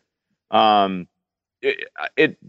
the easier things get, the less challenging they become. The less invested people are in it. When you spend a week building a machine, like you back in the day, like you said, Bert, when you had to dial indicate, your clutches and stuff like that, you're invested in it because you've spent a week every evening after work, and you want to progress with it. It's a big part of the hobby back when we actually had to build machines. They're not, obviously people are still building machines, but like you said, it's just a lot easier these days. Yeah. And again, when these guys that really, I started helicopters because I wanted, I wasn't thinking 3D at the time. I could give a shit about, I didn't even know what 3D was all about. There was no real 3D, but I started helis because I wanted something that could hover. I wanted something that I could just take off in a relatively small area and fly around without having to go to a club where there was enough room to bring my old plane and like take off and fly. Yeah. So that's why I got into helis. And I think a lot of these guys, again, they just want something that hovers. They think is cool, and they just go and buy a quote unquote drone. And either they do it because they want something that flies, but they, it's the easy way to get into this sort of thing, or they do it like Dan's saying, is because they think, we can make money out of this and blah blah blah. And neither one of those two things work because they just don't have the knowledge and the experience to make money at it. And when it comes to the hobby side of things, they get it, like I said, and they get bored.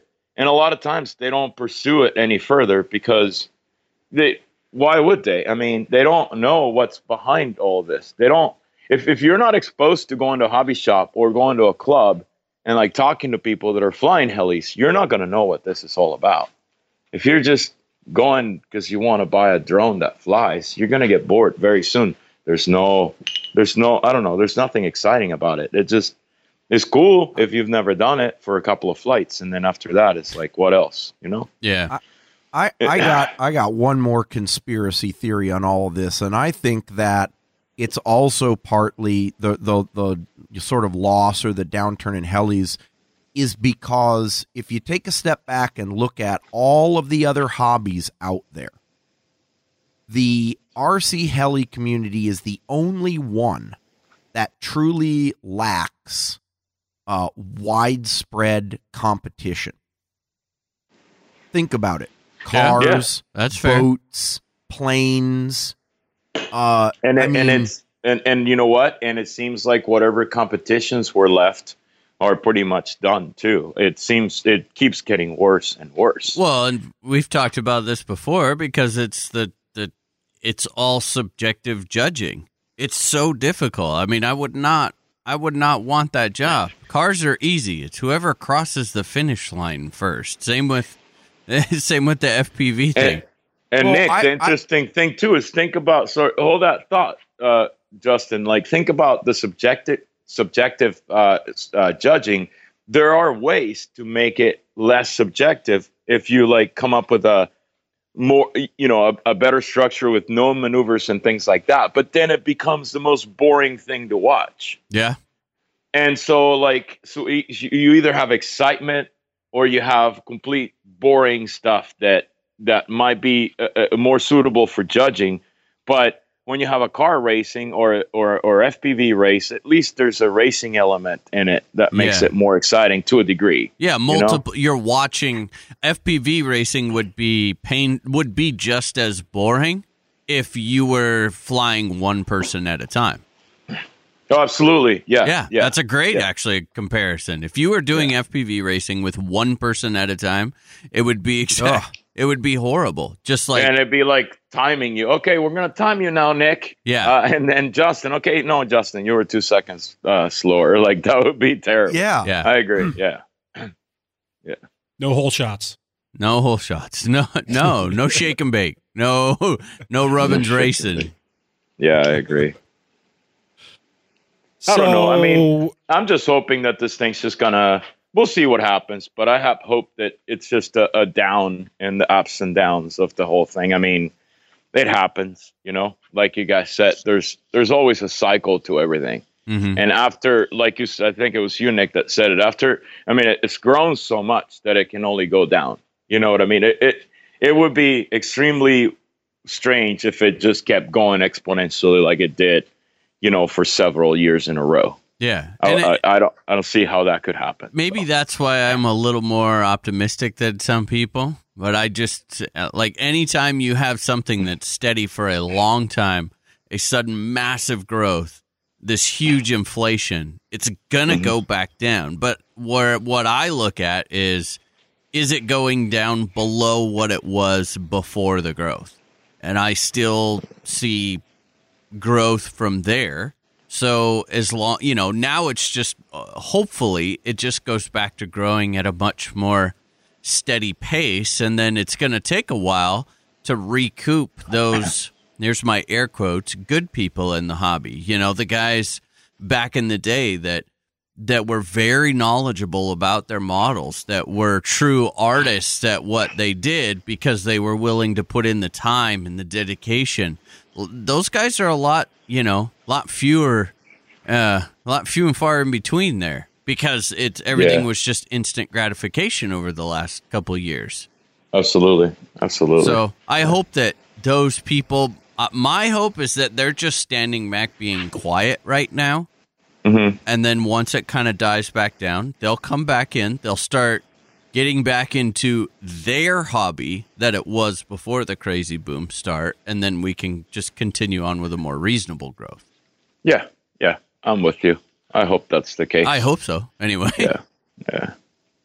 Cool. I do too. But the only thing that I can think that would affect that adversely is the, there's external forces, and I'm not talking about the economy. I mean, there are stronger external forces that we typically wouldn't see in a true, cyclic nature of any particular. Yeah, and you're talking about the FAA. Yeah, I mean, there's forces there that, just today, just for no particular reason, I was taking a break at work and I was just fumbling through. I think it was an AMA blog.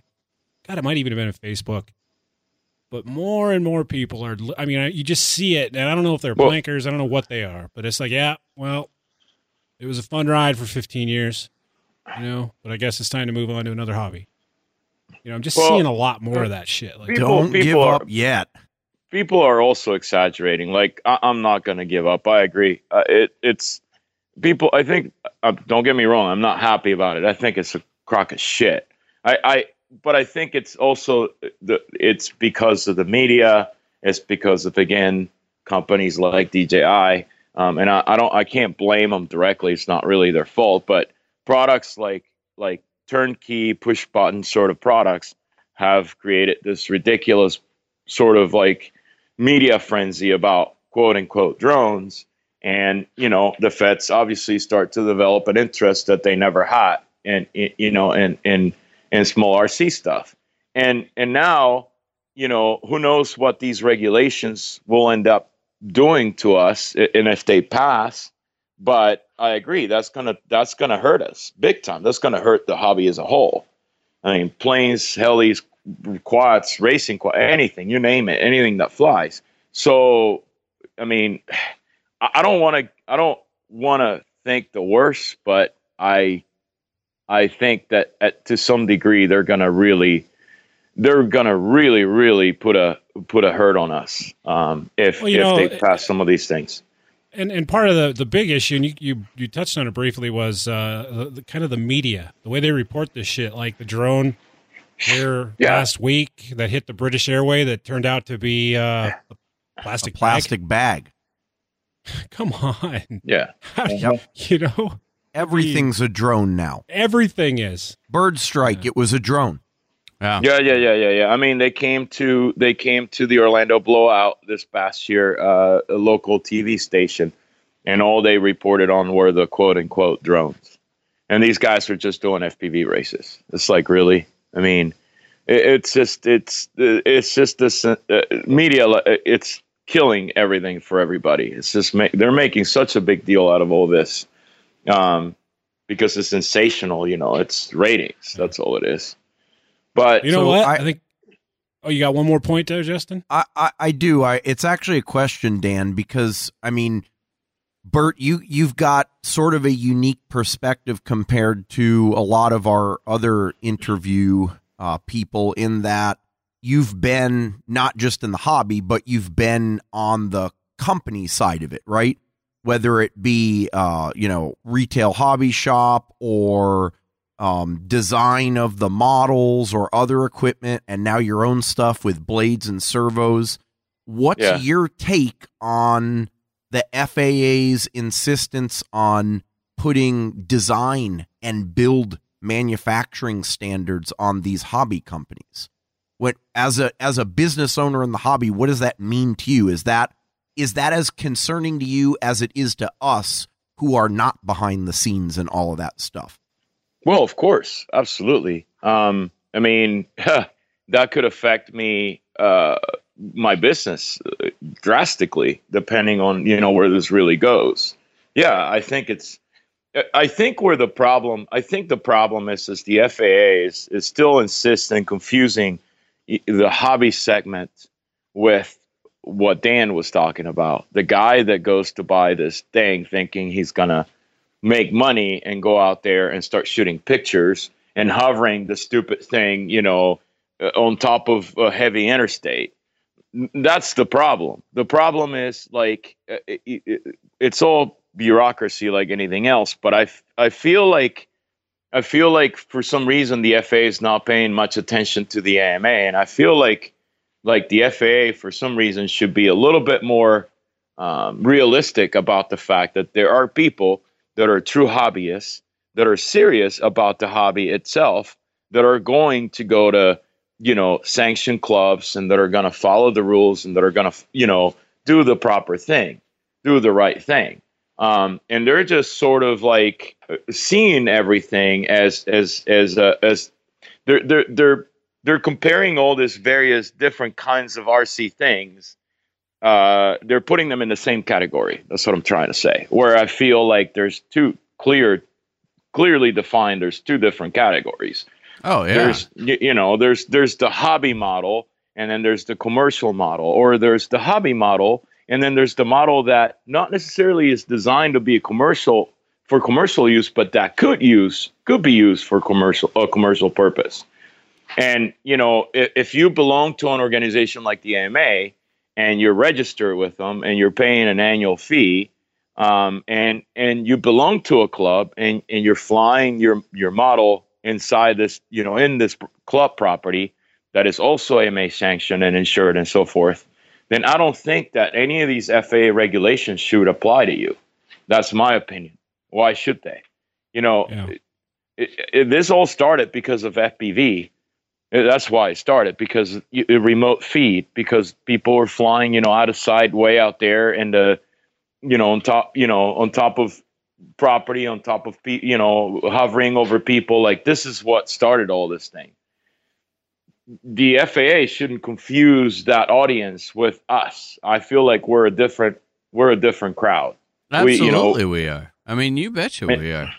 And many people are concerned about, like, say, RC stuff flying high and so forth. If you fly at a sanctioned club and that club has been sanctioned by the AMA are supposed to be lobbyists for us. They're supposed to help us with these things. I feel like for some reason, the FAA is really not giving a crap about the AMA. And so they're looking at everything that flies RC as like the same category. Everybody needs to abide by these new stupid rules and everything has to be regulated in the same fashion. And I strongly disagree with that. Why can't we just divide it with camera and no camera? Why is that difficult? That's a good point. That's a very, that's GPS, a very valid no point. GPS. Yeah, it's very simple. Or yeah, GPS, no GPS. There you go.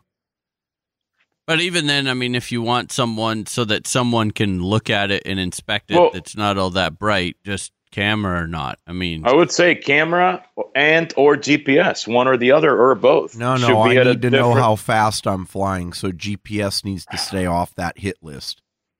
Well, sure. I mean, just but take the GPS off. Well, yeah. But regardless of what they use as a guideline, I think that you can't put a DJI Inspire or a DJI Phantom in the same category as you're putting a Goblin 700. I just think it's stupid to even consider that thought. You know, people should not be flying.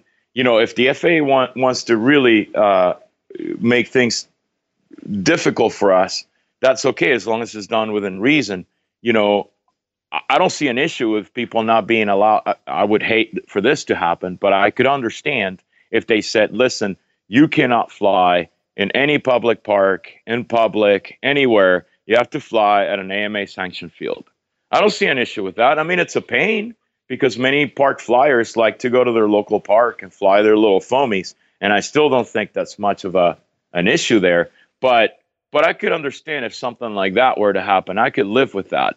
But to regulate everything that is being manufactured and sold, and that's going to be, again, flown in a private club that is AMA sanctioned is beyond belief to me. It's just ridiculous to me.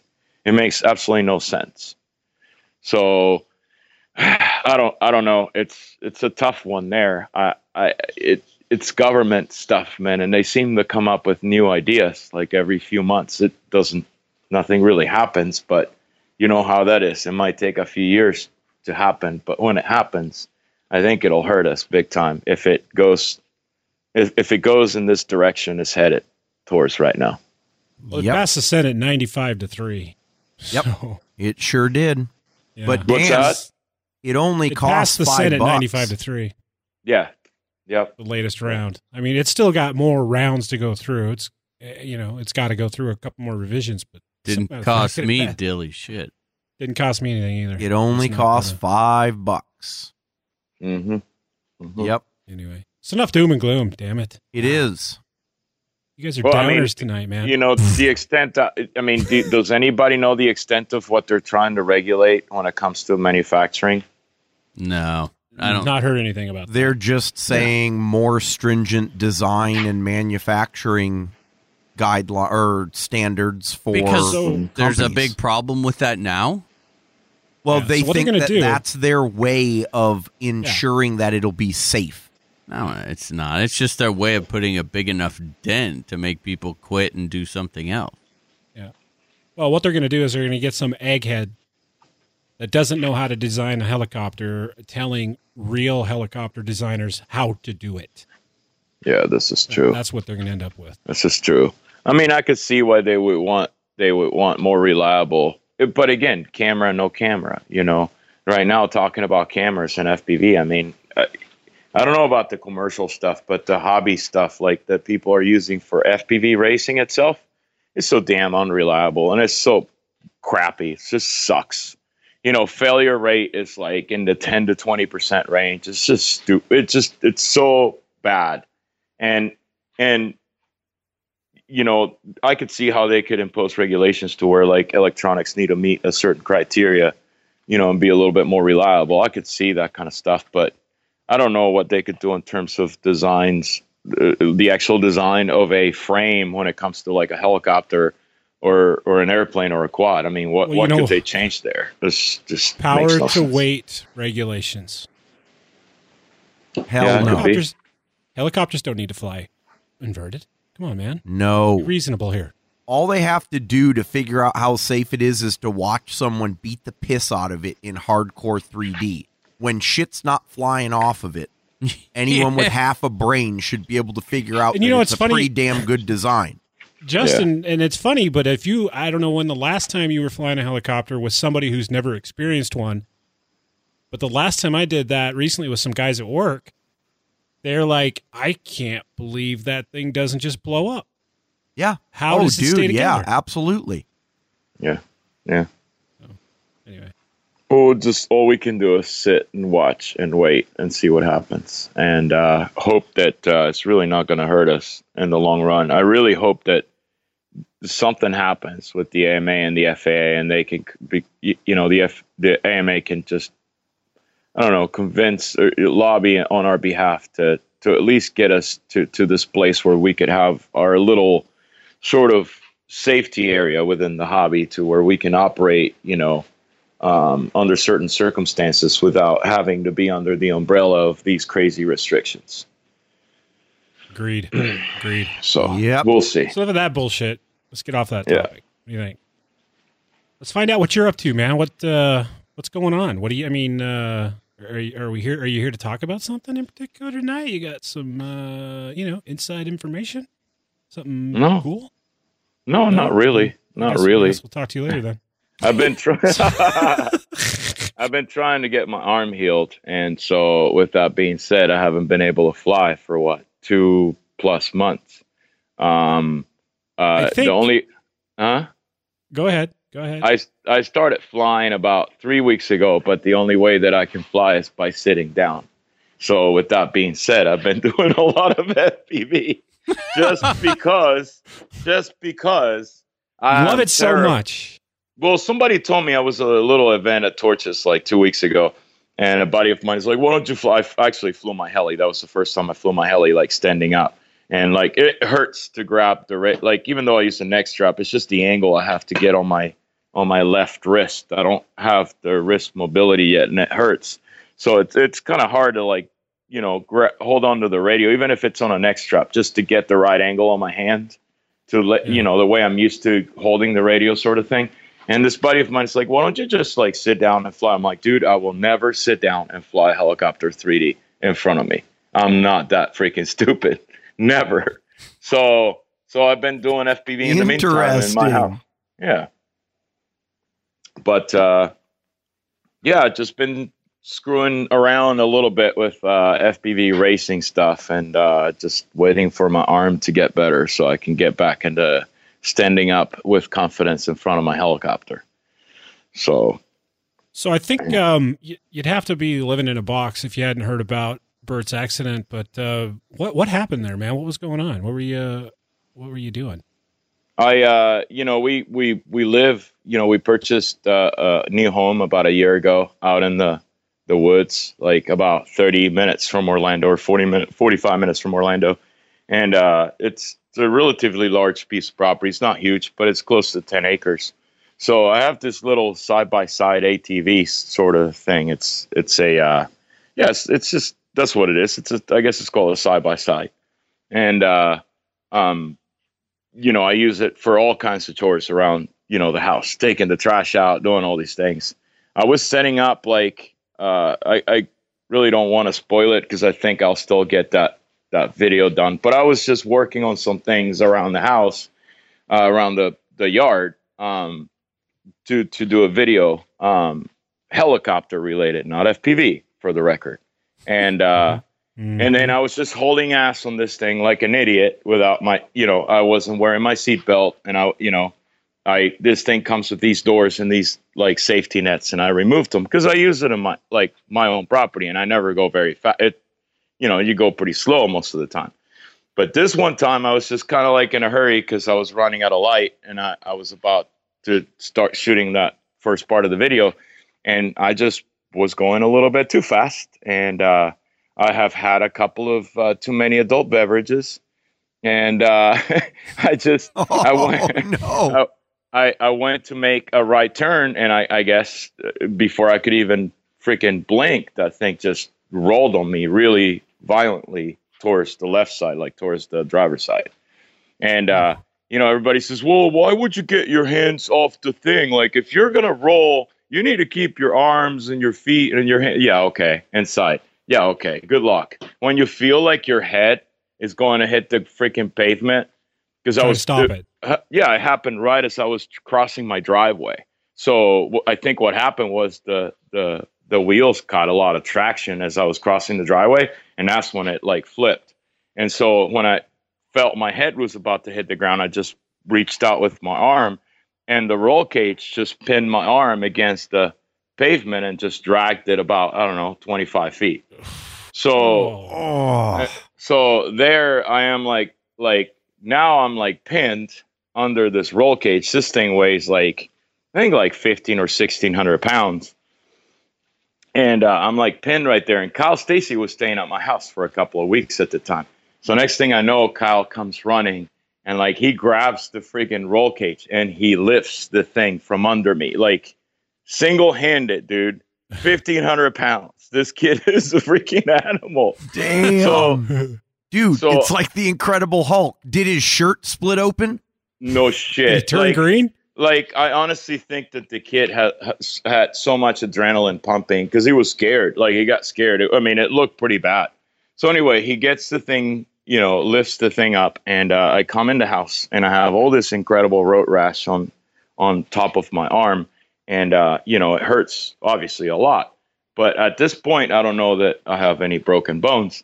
So first thing, when I was a kid, I used to do motocross, and, I've always wiped out, road rash many times.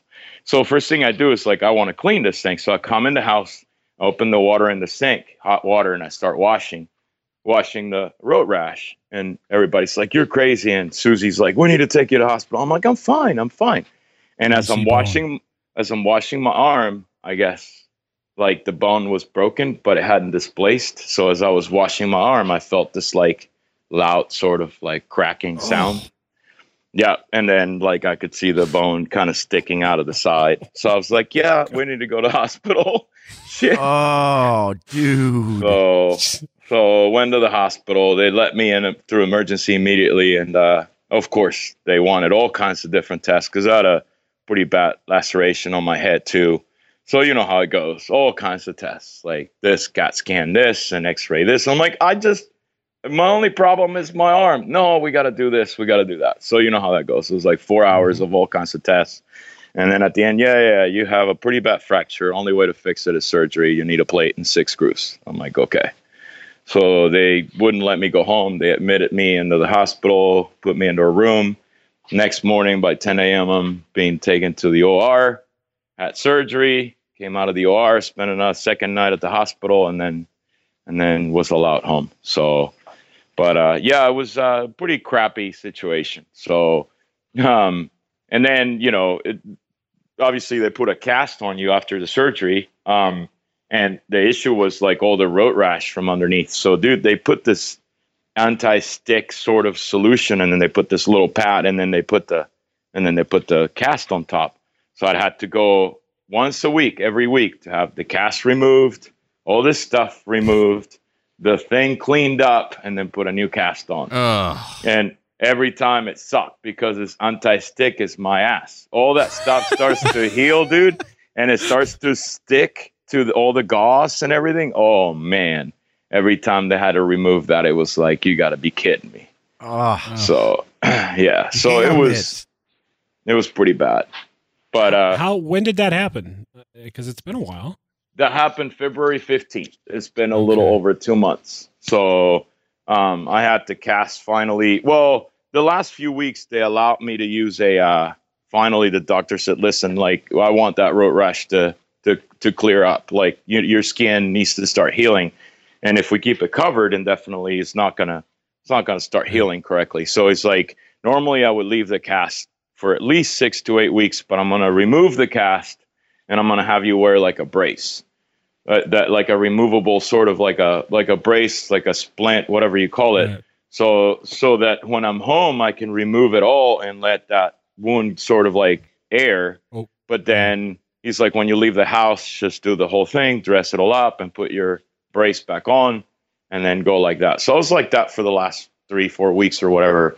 And this past Wednesday, I went for another x-ray. Everything seemed good. He's like, you don't need to wear that anymore. So now I need to start physical therapy.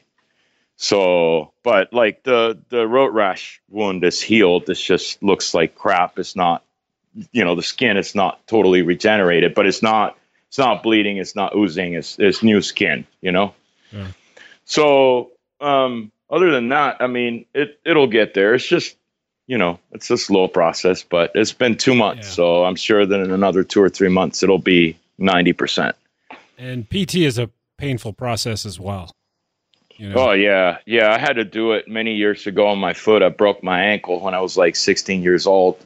Fell off a freaking bike trying to do motocross. I guess I sucked at it. And I went through a similar experience. I have like 6 screws, 1 long nail, and like a plate or something in my ankle and my tibia. So I had to go through PT back in those days. It sucks. It's just annoying. And, there's a lot of things that you take for granted that you do every day with your hands that, when you can't do them the same way, it gets to you. It just gets really aggravating, but it'll get there. It's just needs a little more time. It's way better. Like now I can wrench again. I've been doing a little bit of flying. I'm doing a lot more things now. So I'm not 100%. I'm not supposed to lift heavy weights or do certain things like that, but I'm pretty close to where I was as far as doing my everyday life, so it's a good thing. And it was your left arm, right? Left arm. Thank God, man. If it would have been the right, it would have sucked horrible because I'm right-handed. So, Oh, but geez, anyway, man, stop doing that kind of stuff. Yeah. Well, you're too old for that. So I got back from the hospital 2 days later, and Kyle Stacy was here, and he's like, dude, are you going to sell that thing? I'm like, you're freaking crazy. You're stupid. I'm like, I'm going to ride it right now. So I sat on the stupid thing and rode it all around the house just to fuck with Kyle. I'm like, dude, you got to get back on that horse as soon as possible. I'm here literally 24 hours after surgery with a stupid big cast and like a sling around my neck. And I'm riding the freaking side-by-side all around the house. Nice. I had to do it. But then, like, when I started feeling better, then I went and I put the doors back in it and the safety nets. And put it's got like more seat belts than it needs to have. Oh, yeah. 5-point harness. Yeah. It's like, that's why they put this safety net up there. Okay. Yep. That's exactly why. So, and that thing's got a super high center of gravity. So, yeah, no shit. Yeah. I got a buddy that's got one, and even when we're just putting around on it, it feels really top heavy on it. But yeah, they're all pretty. They're great for hunting, though. I'll tell you that much. Yeah. Yeah. So let's talk about some events. What do you got? What's on your schedule this year? What are you coming up to RCHN for? I'm going to, dude, I would really like to go because I heard from Kyle that was a lot of fun last year. So, I really, really would like to go. And actually, I'm thinking about like combining that with a little like vacation sort of trip. So, killing 2 birds with 1 stone. So that is definitely in my plans.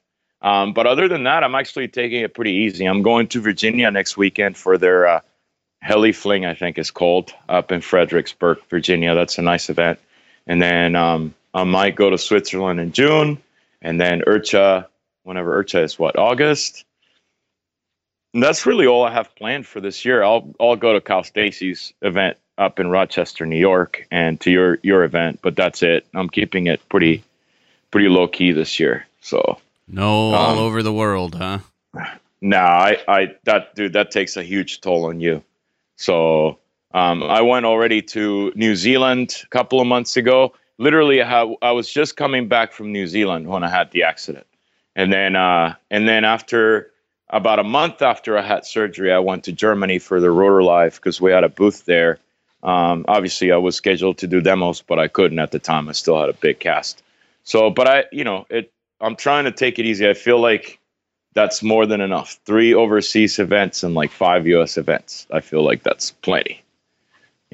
True. Yep. And other than that, man, like just doing the same old thing and trying to get good at FPV racing.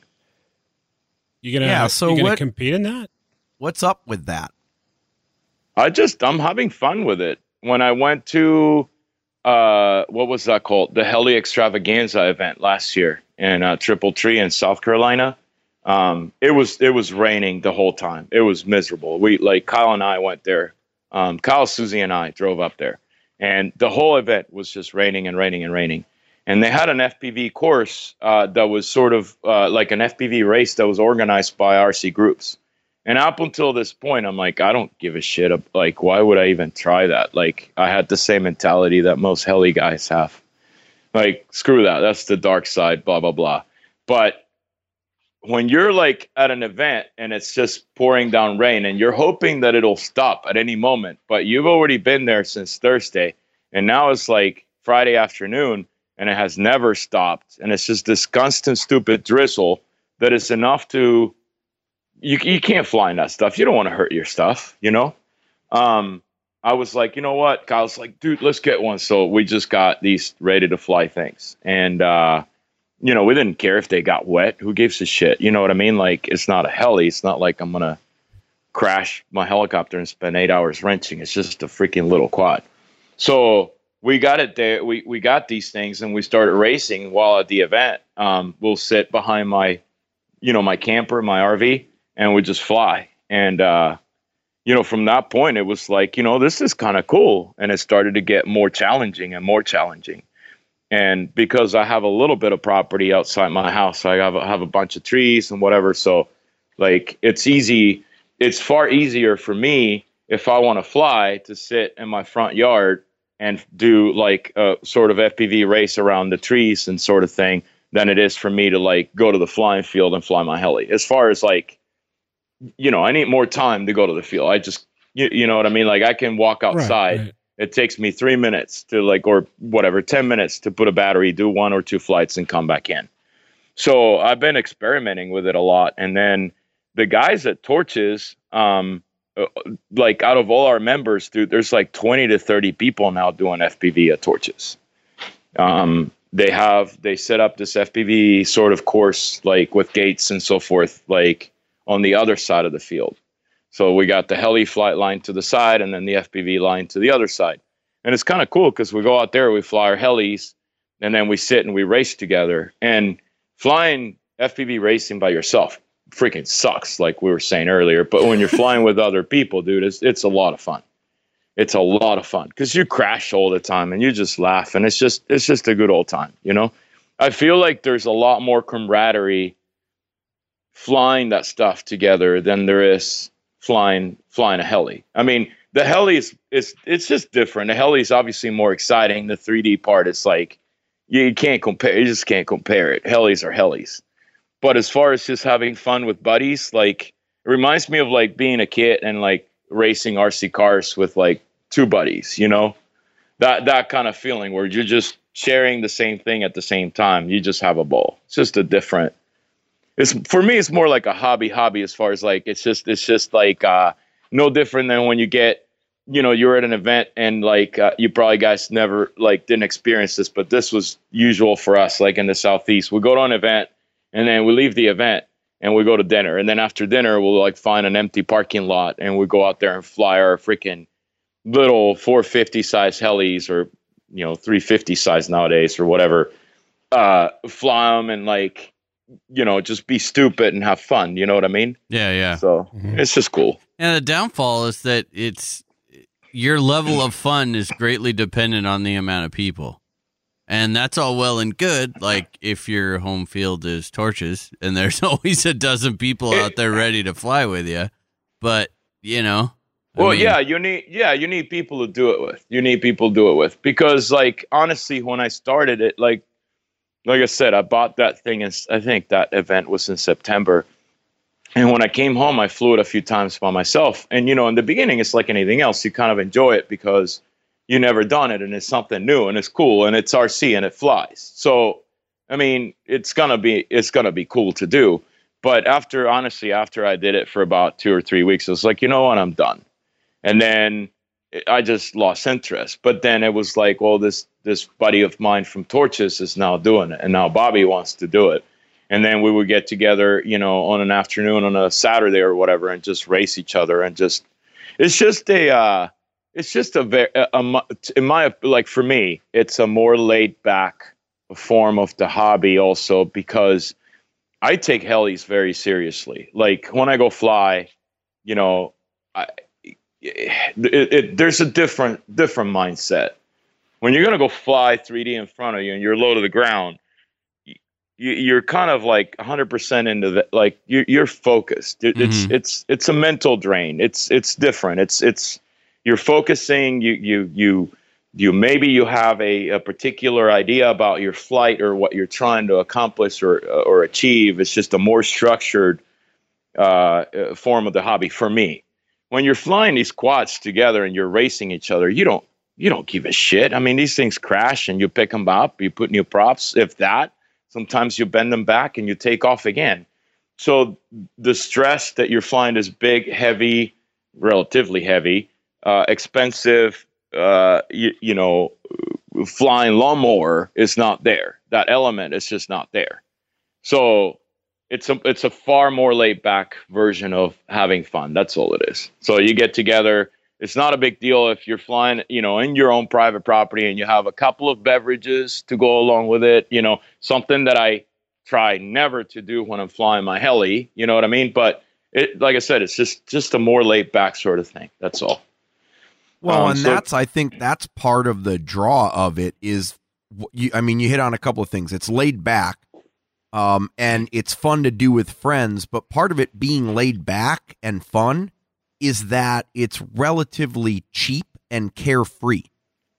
Because if you drive in a heli, you're wrenching, and it's going to cost you a few $100. That's the whole thing. And you're either wrenching or you could potentially kill yourself or somebody else if your stuff is not maintained properly or not set up properly, or you're not into it, or, you know, or you don't take the necessary precautions. With this, I mean, you're sitting on a chair with goggles on looking like a dumbass, but the thing is, flying relatively far away from you, the chances of that hitting you or somebody are pretty slim to none. You're racing, so you're flying low to the ground. You're flying, you know, anywhere between a foot and 5-6 feet off the ground, you know, relatively far from you. So again, the chances of that hitting you or something are pretty slim to none. You don't have the fear factor of crashing.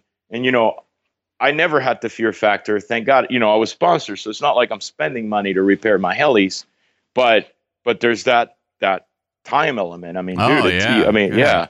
Whereas these things, you know, again, the most that you could do is just break a prop, or, I mean, your average time from crash to flying again is about 3 minutes or something, you know. So sure, you could break frames and destroy the thing, but it's very rare. I mean, unless you run into a wall at 70 miles an hour, you're not going to hurt it to where you can't just fly it again within 3 minutes.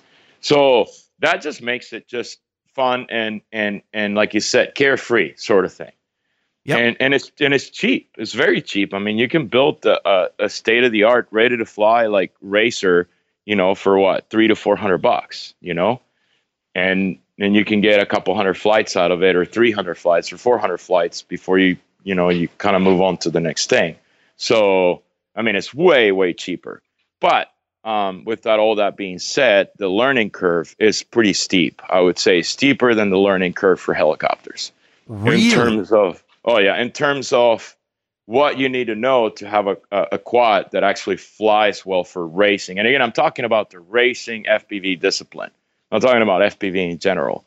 Like these guys, you know, and some people say, oh, the FPV racers are taken away from the heli. No, this is like a completely different world. I mean, you got to learn a lot. There's a lot to know about the types of ESCs to use, the types of flight control systems to use, you know, the video transmitters to use, the cameras to use, how everything connects together, how to set it up. You know, all this stuff is open source software for the boards and for the ESCs. So for you guys familiar with open source, you know, there's not a whole lot of documentation and like support behind open source stuff.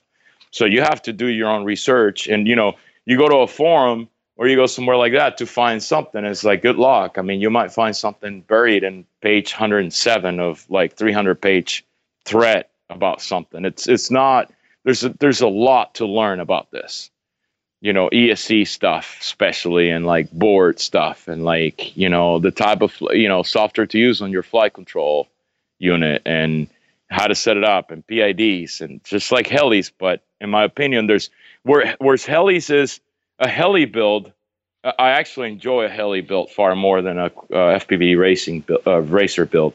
A heli build is, in my eyes, is like 80 to 90% mechanical, and like, I don't know, 10 to 20% electronics. This is 80 to 90 or 95% electronics and soldering, and 5% mechanical. Mm-hmm. I mean, you could put a high-end quad racer together, the actual frame and the mechanics of it in a matter of literally, I'm not exaggerating, 3 to 5 minutes. But to build it and do all the soldering connections and do all the setup and everything you need to do to have it ready to fly, from parts to ready to fly, it could still take you a good 4 or 5 hours. So everything is soldering, plug the computer, set this up, plug the computer, set that up. I mean, it's a lot of that. Yeah, so, it's more electrically technical. Absolutely. Yeah. Which I'm more of a more mechanically oriented in some sort of way. So I enjoy building a heli much more. I don't enjoy building the quads hardly that much. But I don't know. It's a good escape. It's just a different thing to do. It's never going to take away, for me, it's never going to take away from helis. But it's certainly a good refreshing thing, just something to kind of change things a little bit for a little bit, Well, so you guys should try it. I would like to try it, but I've tried it a couple of times before, and my problem, as Nick, as you alluded to, was I don't have anyone locally, like immediately locally. Not if we go down to Portland, the Portland crew is hardcore into it, but here in my club, there aren't any that I know of, anyone that's doing it. So I got one, Bert, and I was flying around, and I'm like, hey, cool. It's the same grass and the same road and the same rocks, and that's it. So it's hard to get into it when you don't have the people there to do it. Oh, I could not agree more. It really gets old if you're by yourself. It really does. I heard Nick's considering. Yeah. Oh, yeah. Mm-hmm. Sorry. Nick is the heli. Come on, Nick is one of those heli guys who's like, really, FPV, you went to the dark side. Like when Bobby and I released this Smack Talk episode, it's like, really, you got like, dude, there were so many people pissed off. Bobby and I were laughing. I thought it was past hysterical. The pissed off part. Because I have, I appreciate. I guess my. Originally, I was pretty harsh, and I agree, but it was that way for everything. I get, you get a little older, you spend a little more time in the hobby, you get a little bit wiser. I have a lot of appreciation for everything remote controlled now. You know what I mean? Like, even to the point of, like, I'm getting ready to go buy, a car so that I can race around with my son. And I have just so much more appreciation for planes and scale and see, sorry to interrupt you, but see, cars, in my opinion, are the same way. Cars could be so freaking boring when you're by yourself, but they could be a blast when you have a bunch of people together. Absolutely. So I'm past the remark stage, and I get it. It's just not for me. I love to fly. I still love to fly. I don't feel like I'm done with flying yet. I feel like every time I go out there, I still have more that I still have levels of progression that I want to achieve.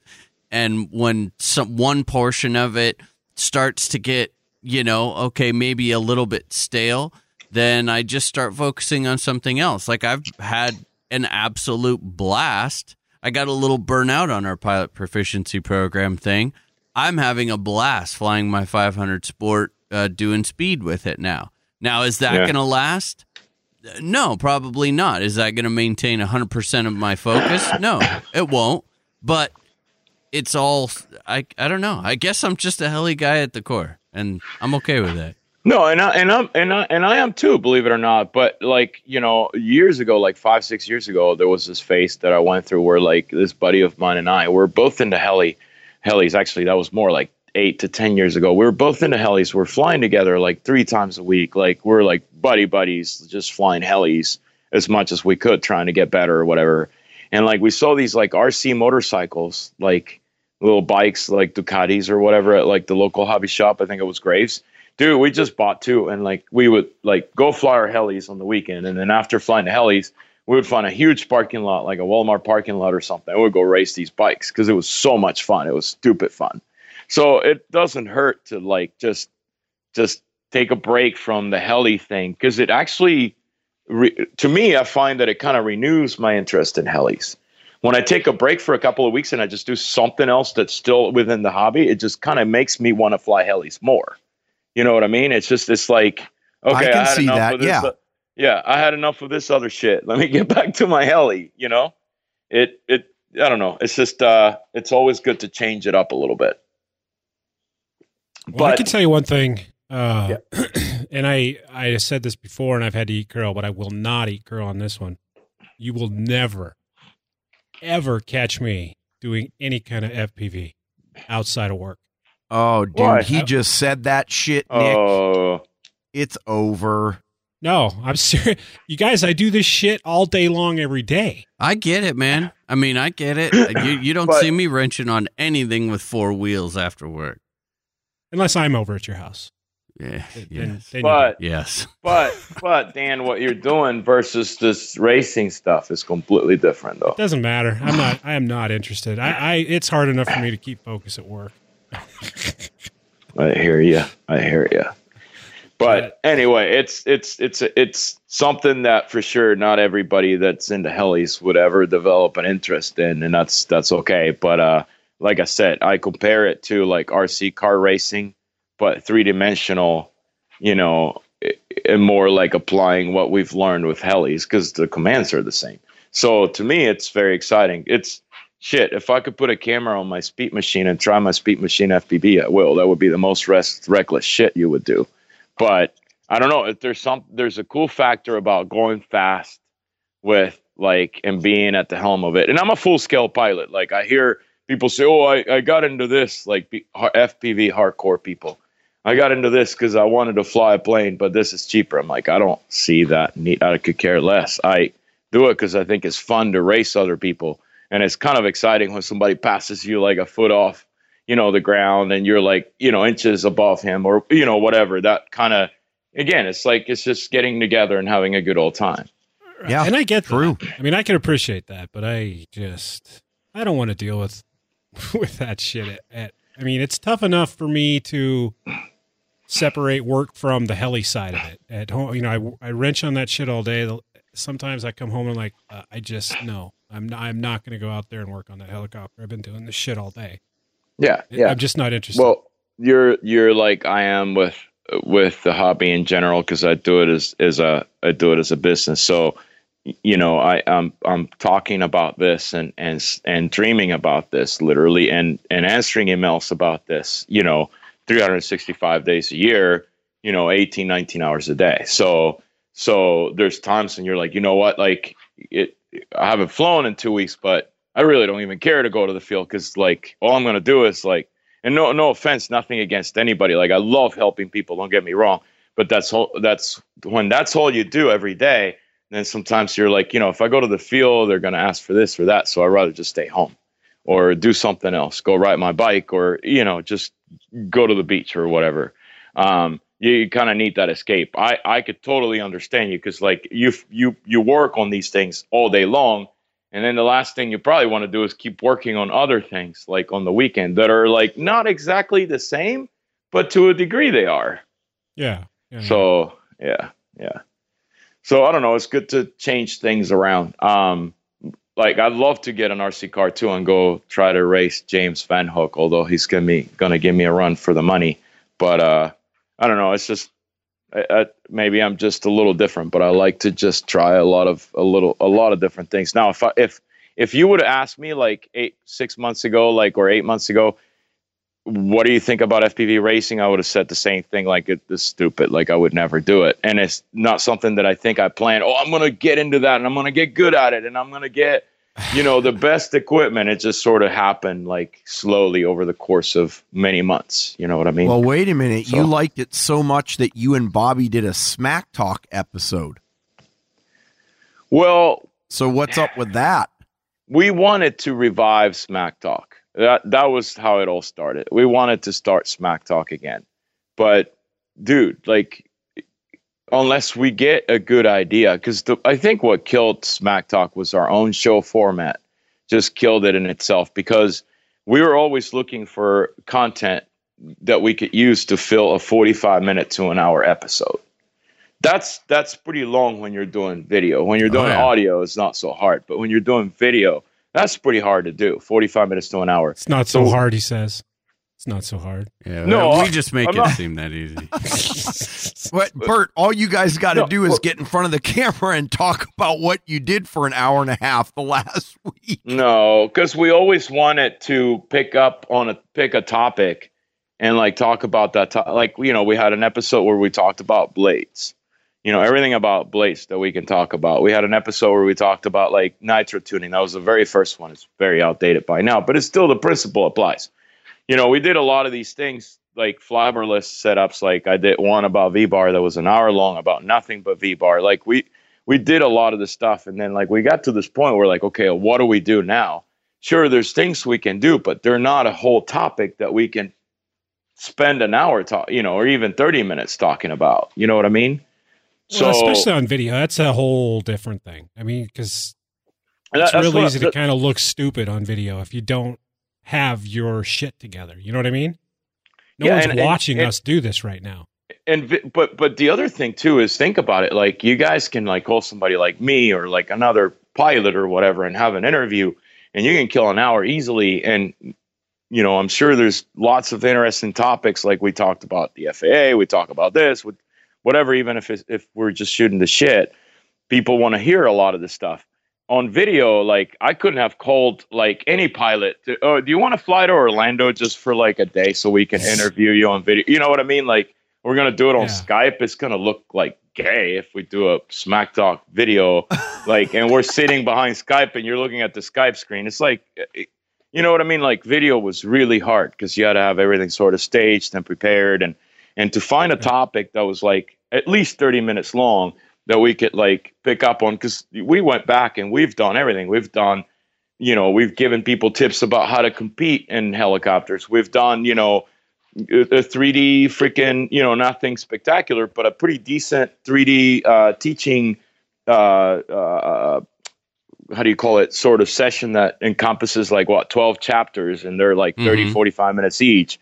We've done blades, we've done battery technology, we've done fiberless controllers, we've done, we just could not come up with one topic. The only topic I thought about was speed flying. I thought about that. That could have been a good 45-minute video. But aside from that, we didn't have enough content. So we were both already kind of into the FPV thing, and Bobby suggested we should try this. And initially, I was kind of against it. I really didn't want to do it because I didn't think that we knew enough at the time. Now we know way more than we did then. But it was a very sort of like overview about what FPV is all about. And we did it, and that was the main reason. And now we're kind of like, well, do we keep going or do we not keep going? It's just we have this constant battle, like, what do we do with this Smack Talk thing? We still have people, even to this day, believe it or not, downloading older episodes because a lot of the stuff doesn't really change that much. Dude, that auto rotation one. Exactly. I still, to this day, when people are like, well, I'm kind of struggling, that is the number one thing I say. Here's the deal. Go download the one that Bobby did on auto rotations. That one, for me, completely changed it for me, personally. Really? Yeah. Really? Yeah, I was like just doing autos, kind of barely getting it by, where it's like, okay, I'm landing them. But then when he's out there and he's like, hello, collective controls your descent rate. I'm like, what? No way. And it's like instantly. I mean, the next day I went out, my auto level double and tripled. My confidence, and I wasn't bailing out if I thought what I was doing before is if it even looked like it might marginally go over my head. Wait a minute. You did not know that collective control changed controlled your head speed and your descent rate? No, it was. So what were you doing? You were just chopping the left stick down and hoping that it comes down. No, I knew I had got to the point where I was riding the auto. I was just going down to 2 degrees, -2 degrees, a little bit below mid.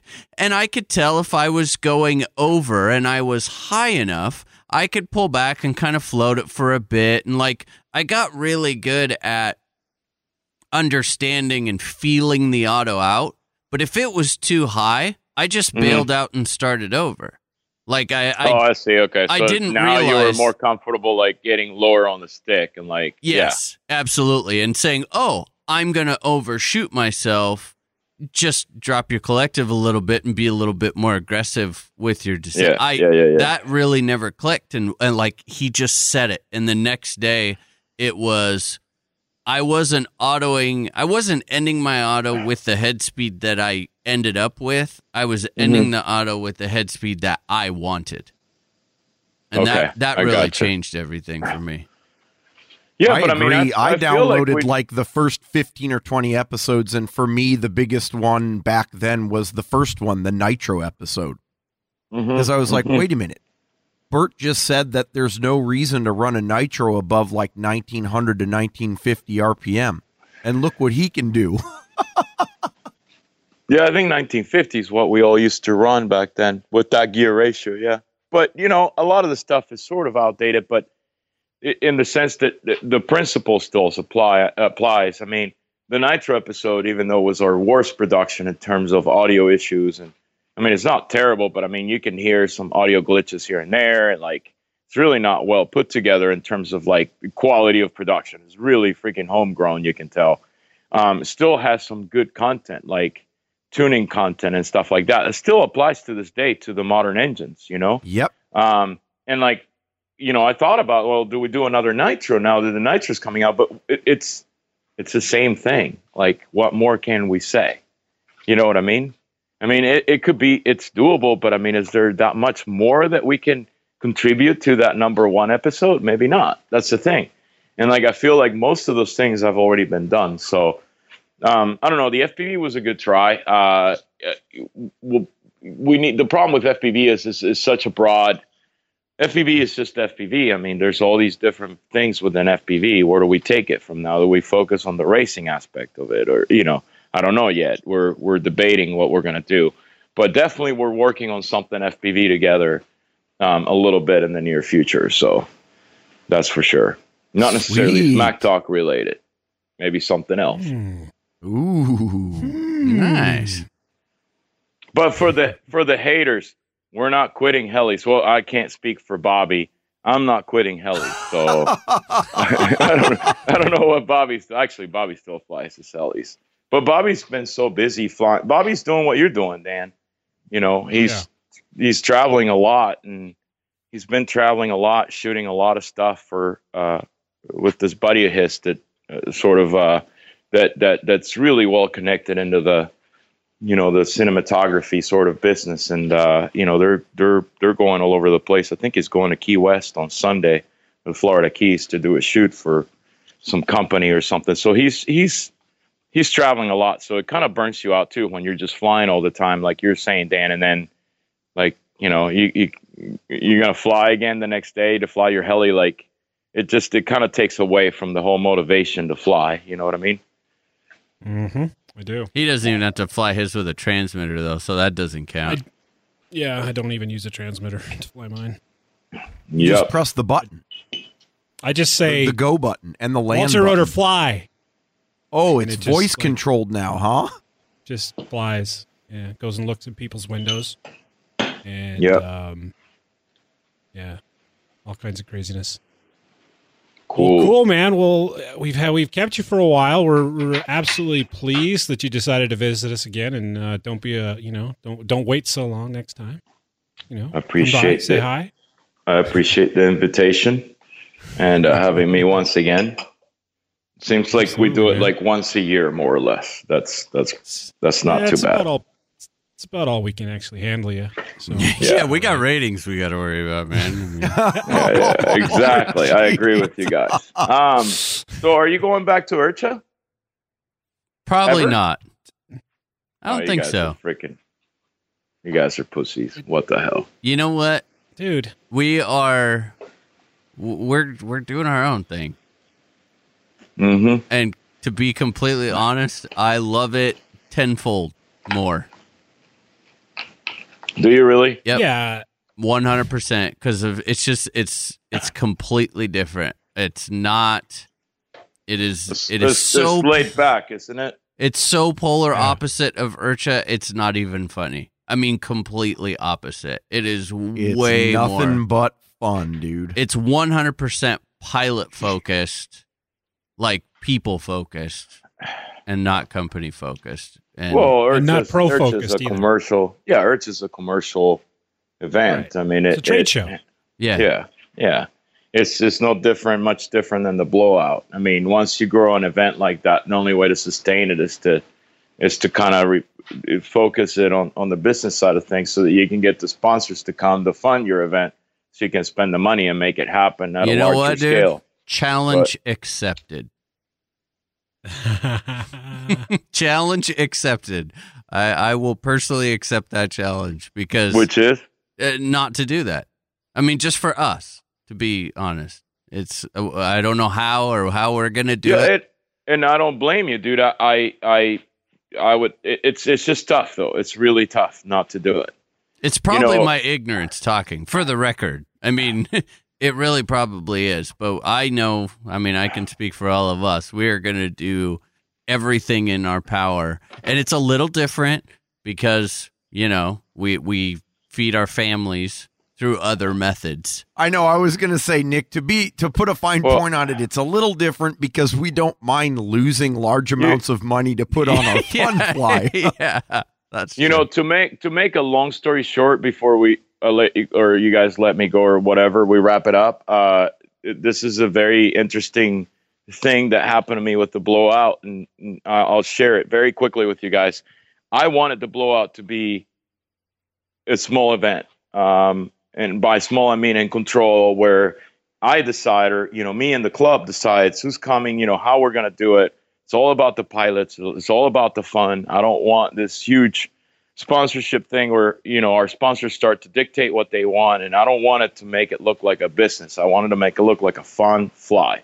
It's a fun fly. And the pivoting point was about 3 or 4 years in. I think it might have been 2010 or 2011. I had Charlie Stevens from Outrage back in the day, and they set up Charlie was a super nice guy, nothing against him, but they really pushed their brand, the branding heavily. Mm-hmm. And I remember Charlie set up freaking, I don't even know how many, 10, 20 flags, beach flags, all over the flight line. Excuse me. And there were these bright orange flags with the Outrage logo or whatever. And I let the guys that came and the businesses and whatever they wanted to do, it was fine. There were no rules. It was just come and have fun, And that year I had so many complaints from the other companies that were present about the fact that Charlie put all these flags up there. And I didn't want to go and tell Charlie, listen, take that down. Because why? What I told the other guys was so you could do the same if you want to, Yeah, what's the big deal? That's a good point. But dude, that was such a big deal with complaints from other companies, and the political things kind of went to the next level. And I, before I did the next event, which I don't remember if it was 2010 or 11, I said, we have to put some structure to this, because I'm not going to I'm not going to deal with this drama again. And that's when Carrie and I sat down and decided we're going to have sponsors. We're going to have these levels. We're going to expect this much from each. And we made it a structured event. And that's what made the event sort of I think inevitably the event was headed towards growth, Mm-hmm. But that changed the whole dynamics of the event. That very next year when we had the sponsors and the fashion we did, you could tell that there was just a different atmosphere. It was more the IRCHA type atmosphere, not so much the typical small fun fly atmosphere, which nothing against one or the other format. I think some people enjoy one and some people enjoy the other and some people enjoy both. I wanted it to be more like what you guys are doing. I just could not make it happen without dealing with a lot of drama. I don't even, then it's definitely my ignorance talking, because that's something that I hadn't even thought about. And I'm sure you didn't until it happened too. Yeah, no, I never thought about it until it happened. But it's something for you guys to consider. Like if it starts to grow, how do you control, I wouldn't say control the growth, but how do you control these little details to where it doesn't create a conflict or an issue with anybody? That's the main key. Maybe you have some rules in place for people that want to come and show their products to where, everybody gets an equal opportunity, and without asking much of them, but everybody sort of gets an equal opportunity and an equal maximum allowance for this stuff. You know what I mean? Like, because that's where the problem begins. Some company is going to show up with like 20 flags and set up 4 tents back to back and have all their pilots hogging the flight line.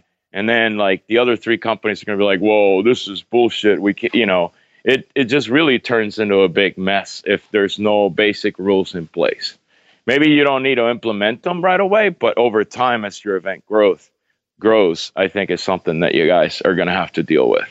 It's a good point. Inevitably will.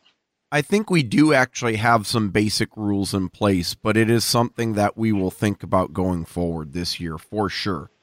I think those are all very good points. But growth is a good problem to have. I mean, there's nothing wrong with growing an event. That's a very good problem to have. The problem would be that nobody shows up. That's fair. When the companies start to fight with each other for having more exposure at your event, that's a good problem to have. That means your event is being very successful. I mean, I wouldn't sweat it too much. Just keep it in mind. That's all. Yep. True. Mm-hmm. Wise words. So, well, dudes, it's been a pleasure. Absolutely, man. Thanks for coming and hanging out with us. We appreciate it. Thank you for having me. And thanks for your support, by the way. Of course, you're welcome. Support our show. Try to do what we can. I appreciate the support back.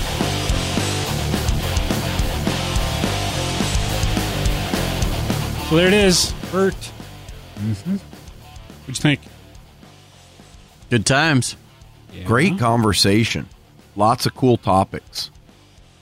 Yeah, he wasn't afraid to voice his opinion on the whole state of affairs, I suppose. That's good. That's why I like it. Yeah. I mean, I don't need my handheld. So it was nice of him to let us know what's going on and speedy recovery. It's good to hear that that's healing up, and it's tough to fly without the use of your arm. So get back into the swing of things there, Bert. Thanks for stopping by. We appreciate it. Thanks for the support on the show, right? You betcha. Hell yeah.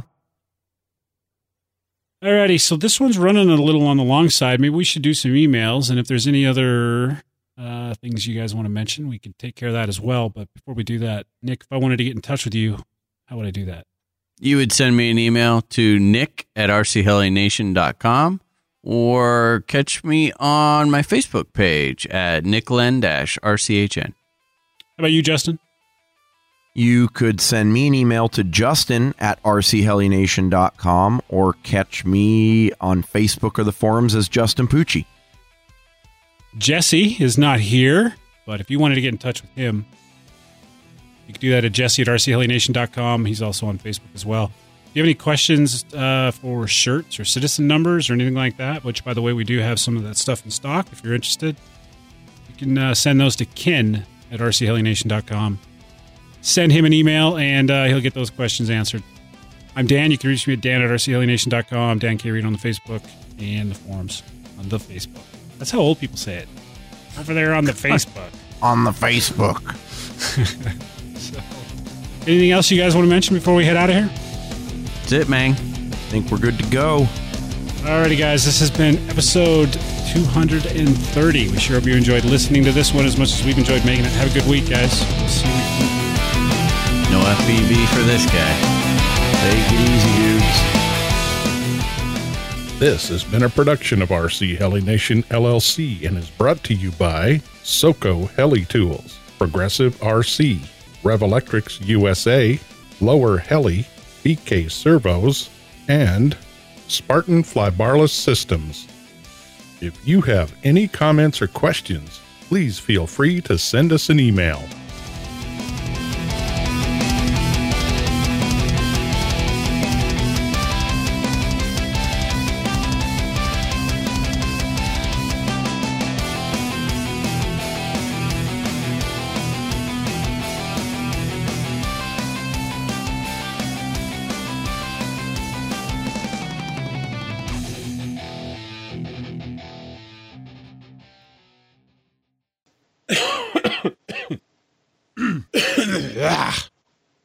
This fucking thing won't go away. I swear to God.